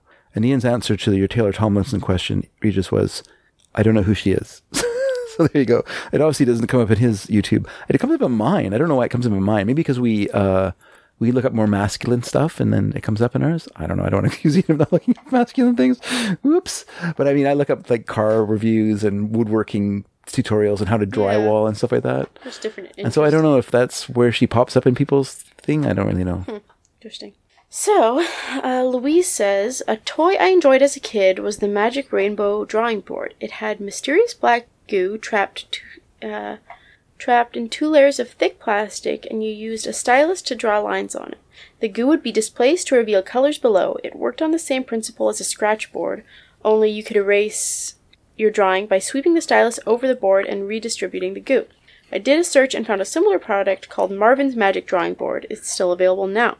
I liked any product that let you produce ephemeral art, but it was more versatile and colorful than an Etch-a-Sketch. Those are fun too. They show you a bunch of short straight lines can be used to make a curve. I also liked those cheap slates that had a plastic layer over a blackboard. You just lift the layer to get rid of your drawing. I remember the board game Billionaire had mini versions of those. I think you use them to make bids for stuff. So then, is it Ed Dragansky? Is that what you... Or Edward? You're going to say Ed. Ed says... That last episode was fantastic. What a slice of life outside of the studio. I could almost envision it in my head. I'm glad you guys went to the reunion. I'd be up for one myself if I knew when it was. It wasn't really a reunion. It was an open house. So it wasn't like it wasn't a set grade. Yeah. The school. Kind of got explored as school. My one problem with the show was that because I was driving, I was times where I wasn't listening very closely, or it was just kind of, there was sort of a conversation because I was focusing on driving because we were driving over in rush hour traffic, so it was really busy in some parts. And then because I kind of cut onto the freeway for part of it, it turns out there was a big accident, so it was like a super slow bumper to bumper crawl to get off of it again, get on to Boundary to go towards North Delta. Anyway, it doesn't matter. He said, you both mentioned 2 toys already that I had, Baron Karza and Maskatron. So I'll follow up with some more. I was a Mego collector. I think it's Migos. Mego collector. Yeah. Marvel Superheroes, Planet of the Apes, and The Wizard of Oz. I had plenty of them. I'd never heard of these either before. Even the play sets like the Treehouse for the Apes and the Emerald City. I kept my Mego figures in terrific shape, and I still have most of them. But if I could just get back Iron Man, Thor, and Conan, I'd be much happier. Out of desperation, I sold those 3 to a collector at a con so I could buy a custom lightsaber. The lightsaber was $65, if I remember correctly. So I sold those 3 Did you say what year it was? Migos to collect the cash for the lightsaber. The guy selling the sabers was walking around the con with them on his belt, and that had caught my eye. This was a few years before any sort of officially licensed props were being sold. So I had to have one of these. Yeah. I sold the figures, bought the saber, and by the time I got home, some regrets started to consume me. Those 3 Migos were 3 of the most sought after, and I could have sold them for more, a lot more. I took a card from the lightsaber guy, who was actually the brother-in-law of the guy who made them. He was just selling them at the con for him. I contacted the guy who made the saber. His name was Jeff Parks, and he's one of the first collectors to actually make quality lightsaber props. He told me to bring the saber to his shop sometime later and upgraded it for me. Eventually, he gifted me an authentic 1947 Graflex flash gun, which was what Lucasfilms used for the props in the films back in 1977. It's customized to look like Luke's lightsaber, and I'm looking at it right now as it hangs in the display box next to my desk. Wow. Jeff and I became close friends, and I still keep in touch with him to this day. In fact, I'm working on something for him right now. He now makes a living making all sorts of props. Quite a step forward from 1996. Okay, yeah.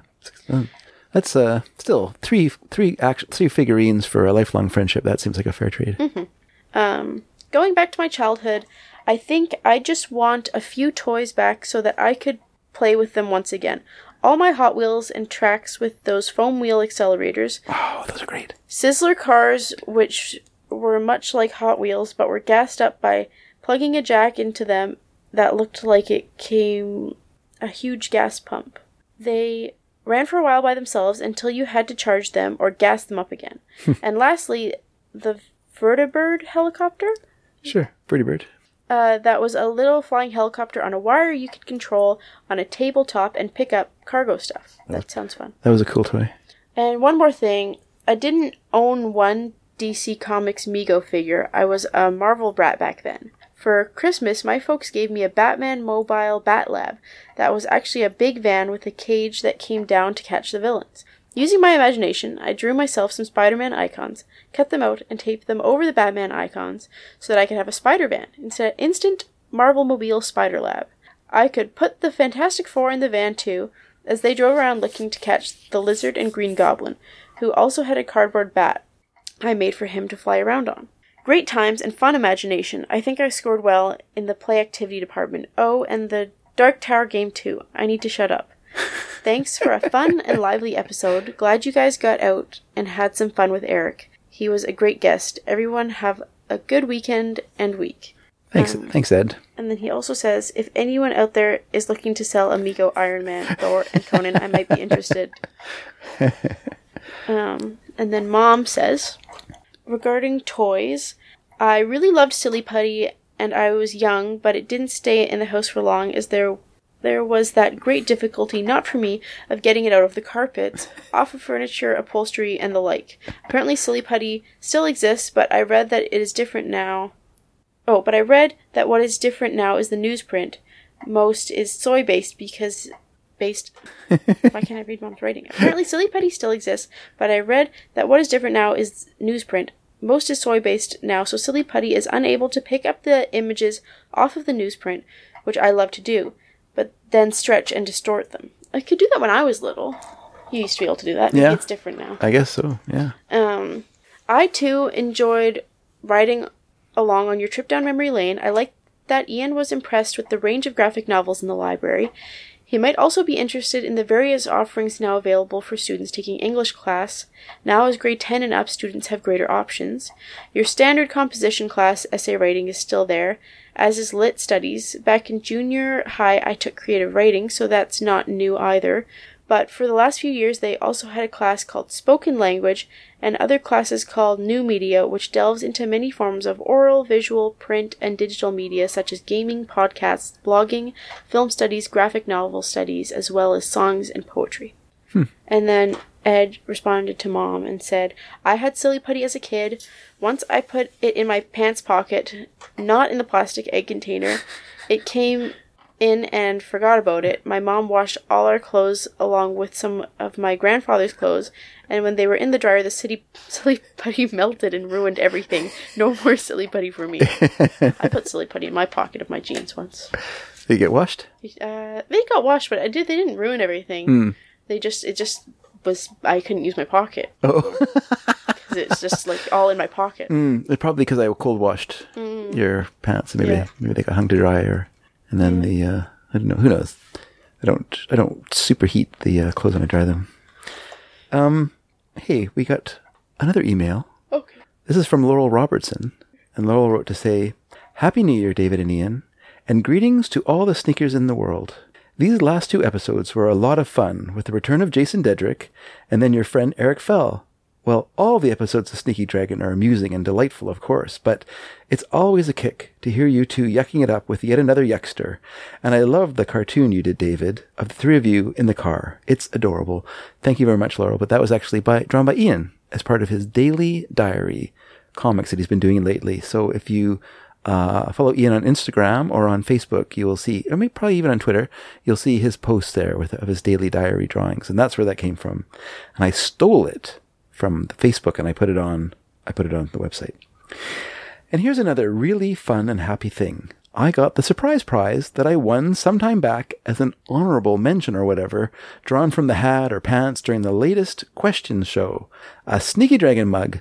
My husband came in from the mail saying I had a package from Canada. I was so excited and explained to him again about Sneaky Dragon, Completely Beatles, Full Marks, etc. He's not much of a podcast man, alas. Still, he agreed with me. It's a very cool mug, and didn't even say his usual spiel, how if we get a new mug, an old one has to go. So that's a win as well. Thank you for sending it, David, and thanks to you both for keeping going with my favorite Sneaky Dragon show. A toy to bring back? The Christmas of 1966, my family and I were on a home leave in the States from Brazil, staying 2 months with my grandparents in Indianapolis. That Christmas, my sis, Julie, and I each got a Francie doll, who was the cousin of Barbie. Mine was strawberry blonde, hers brunette, and they were a little more normal looking than Barbie, if you know what I mean. We loved those dolls, and they made much more sense for little girls than their ridiculous cousins. Okay, thanks again, gentlemen, and ciao for now." There's one more. Thank you so much, Laurel, by the way. And there's one more email. I didn't mention that Laurel's subject line was fun things. This is from Patrick Kennedy, and Patrick's subject is phone number songs. And he just wrote a quick little note. He said, long-time listener, first-time writer. Oh, darn, let me say that again. Long-time listener, first-time writer-inner. I have loved listening to your top 5 phone number songs. I would add to that list 777-9311 by The Time, an 8-minute funk jam plea to get someone's digits before the night ends. Keep up the good work. From Patrick. Thank you very much, Patrick. And actually, that, just so you know, that was a song that was on the short list for consideration for the phone numbers list. I got edged out in the end by, got edged out by Etta James. That's what it was. But I do like that song a lot. Prince, I think it is Prince. It's Prince wrote it, and I'm pretty sure he played all the instruments on it, and then Morris Day sang it. And I enjoy it because it's kind of fun to listen to, like kind of a throwback to like the early sounds of Prince in that song. But anyway, thank you very much for writing. And just one more thing, everybody. Because this was a little message from Ed that came, and let me just find it here. I've got to search because, of course, I can never find anything that's when I want to find them. All right, and this was a late breaking. This actually occurred after Ian and I had recorded the original show that disappeared. But Ed wrote in as well, and Ed said, he contacted us on our Facebook page, and he said, letting you guys know my Sneaky Dragon mug and sticker made it all the way to Texas. Thanks a million. My wife brought it in from the porch and said, look what came for you just now. You're going to be happy. So that's nice. But what's not nice is that then our Facebook page automatically does this thing now where it goes, hi, thanks for contacting us. We've received your message and appreciate you reaching out. Which is really kind of silly. Why would they just automatically do that to your page so that it just responds with some sort of impersonal, cold shoulder? But anyway. Technology. It's all about the cold shoulder. Okay, folks. thank you so much for listening in this week. We did have questions of the week. Unfortunately, I can't remember what Ian's was. It was, what related to something we talked about on the show, but that's fine. We'll still ask the question anyway, even though we'll probably kind of go into it a little bit in the next episode again. Which is what is some life advice you would give someone? What is some life advice you would give someone? Just one piece of advice that you think everyone should walk through life with. And then my question, which was much deeper, was what's your favorite fast food burger? What's your favorite fast food burger? Oddly enough, lately, it's been the Junior Bacon Cheeseburger. Oh, really? Yes. I'm not a huge Wendy's person. I never was, but it's really good, and it's very cheap. Okay. It's like $2.50. Oh yeah, that's good. And it's like you get a little bacon, you get lettuce. Sure, nice. Mayo. Square burger. It's fresh. It's good. They are good because they're fresh. I'll give that right now to Wendy's, that their burgers are super fresh.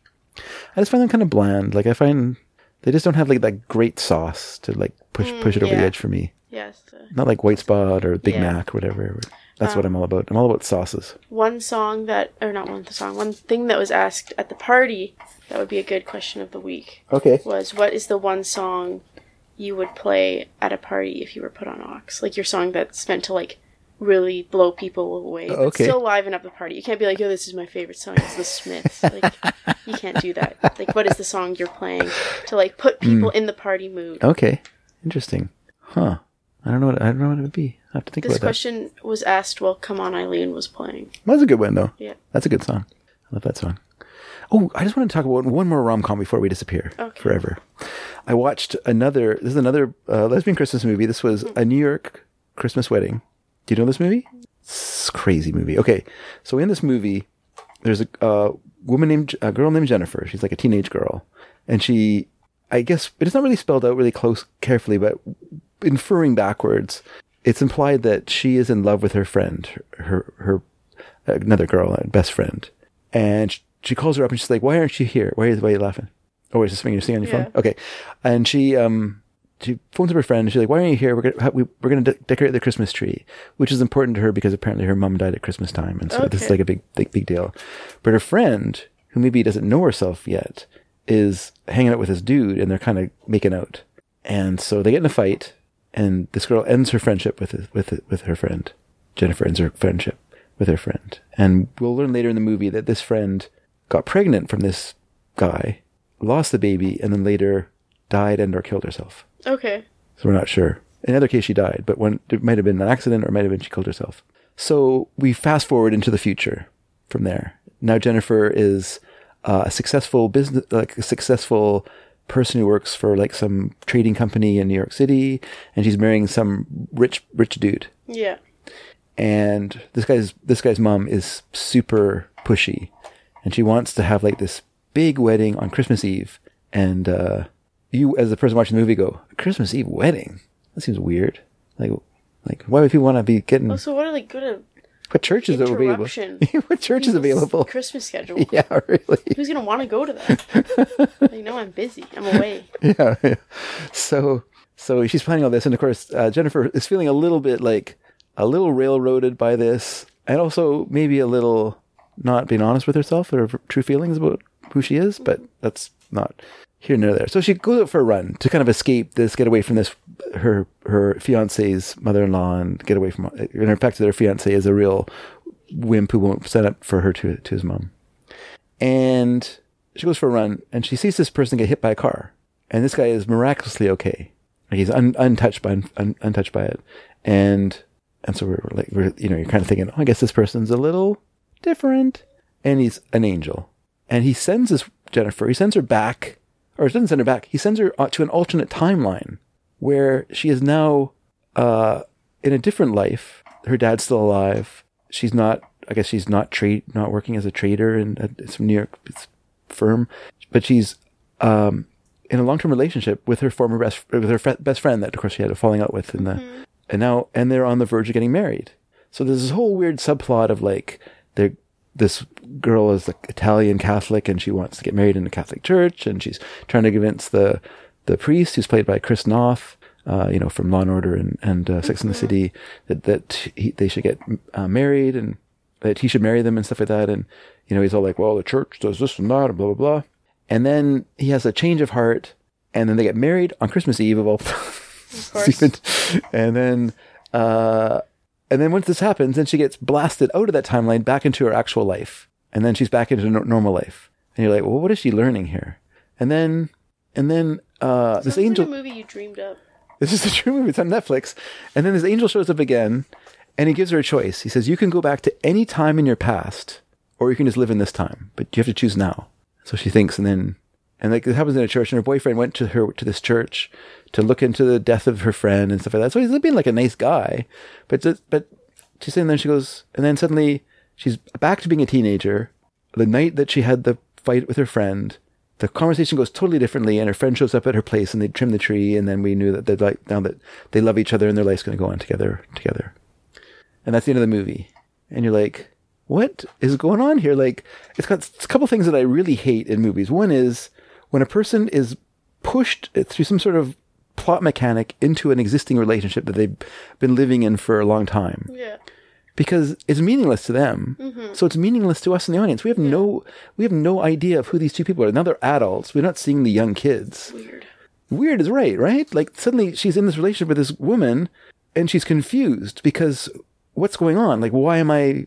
And like she goes back to try and see her fiance, but he's married with kids and he doesn't know who she is. And then so she's like has to go back. Like she's not chosen any of these things to happen to herself. And then and so there's this whole crazy plot where like they get married on Christmas Eve and stuff like that. But it's just it's so dumb because if you can't be emotionally involved in what's happening because they're not emotionally involved, like she has no lived experiences with this woman. She's just suddenly married to her. It's like the dumb ending of A Hot Tub Time Machine. Like suddenly the guy's just married to this woman that he's liked, but he has no memories of a marriage with her. Now they just have to like fake their lives with this person. Do you remember the time that we saw that dog at the park and it was, oh yeah, that was hilarious. No, I don't remember it all. I don't remember this at all. Remember the time that we got stuck in the car going to the ferry and we had to wait there for 2 hours for the guy to come and then he came and, oh yeah, that was great. Nothing. You have no memories. They have no shared memories with this person. Yeah. Like, what is the value of this? And then the idea of having emotional reconciliation in your life through time travel, it feels so silly to me because no one can have that. That is an impossible thing. The choices you've made in your life, the things that have happened to your life, the good things, the bad things, whatever they are all written in your past. They cannot be unwritten. Yeah. You have to deal with them. The bad things that happen to you that you struggle with, you have to find a way to deal with those things. You cannot go back in the past and change them and erase what happened. It's impossible. It's just there forever and never to be changed. You can never go backwards. And so to have a movie that reconciles characters to their past by time travel doesn't help the viewer because it's an impossible situation that can never happen. So that's not how you as a person will ever have to deal with your life. And I guess as a fantasy thing, it's okay, but it just feels like a cheat. It feels like a cheap thing. Like if they wanted to be serious in this movie with this, should be her age. She should leave this fiance, if this is how she feels. She should leave her fiance, and this woman should not be dead, but should be available for her to try to reconnect with. And it might be awkward, it might not work or whatever, but that's how it should go. It shouldn't be her going back in time to relive her life again. And the fact that she does it successfully and it doesn't just go exactly the way it went originally, does that mean that she has foreknowledge of what the rest of her life's going to be like? It's silly. I don't like it. No. I'm against it. I'm against that movie, everyone. And the reason I wanted to bring this up is because twice I tried to write a long Letterboxd review of it to express all my indignation, and 2 times I got erased. What? One time because I stopped writing it. Yeah. I stopped writing it, and then I accidentally went to some other page on Letterboxd and it erased it. Oh. I was like, And then another time I wrote a long thing out on in my memo app thingy, and then I copied it, and I meant to paste it, and I accidentally, instead of pressing copy, I pressed paste, and I erased it. You can shake to undo, can you? Oh, I don't know. I didn't know that. I look on your phone. In that one. There's like usually a little backwards thing that you can press that'll undo, but it wasn't available in the like the memo, like just like the quick scrap thing. If you do like a full-on note, it'll have that in there. But unfortunate. Yeah, it was really sucked. So I've said all I want to say about it now. You'll see my two-star rating on Letterboxd, but I'm not gonna say much more about this film. Anyway, everyone, thanks for listening to Sneaky Dragon this week.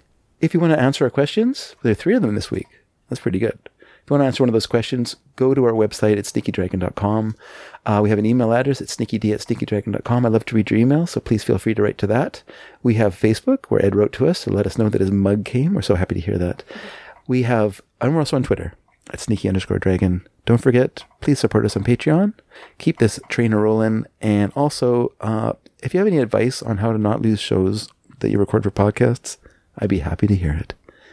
Everybody, have a great week. And we'll see you next time on Sneaky Dragon. And sorry this show was late. Bye. Do I have to say bye? Sure. Bye.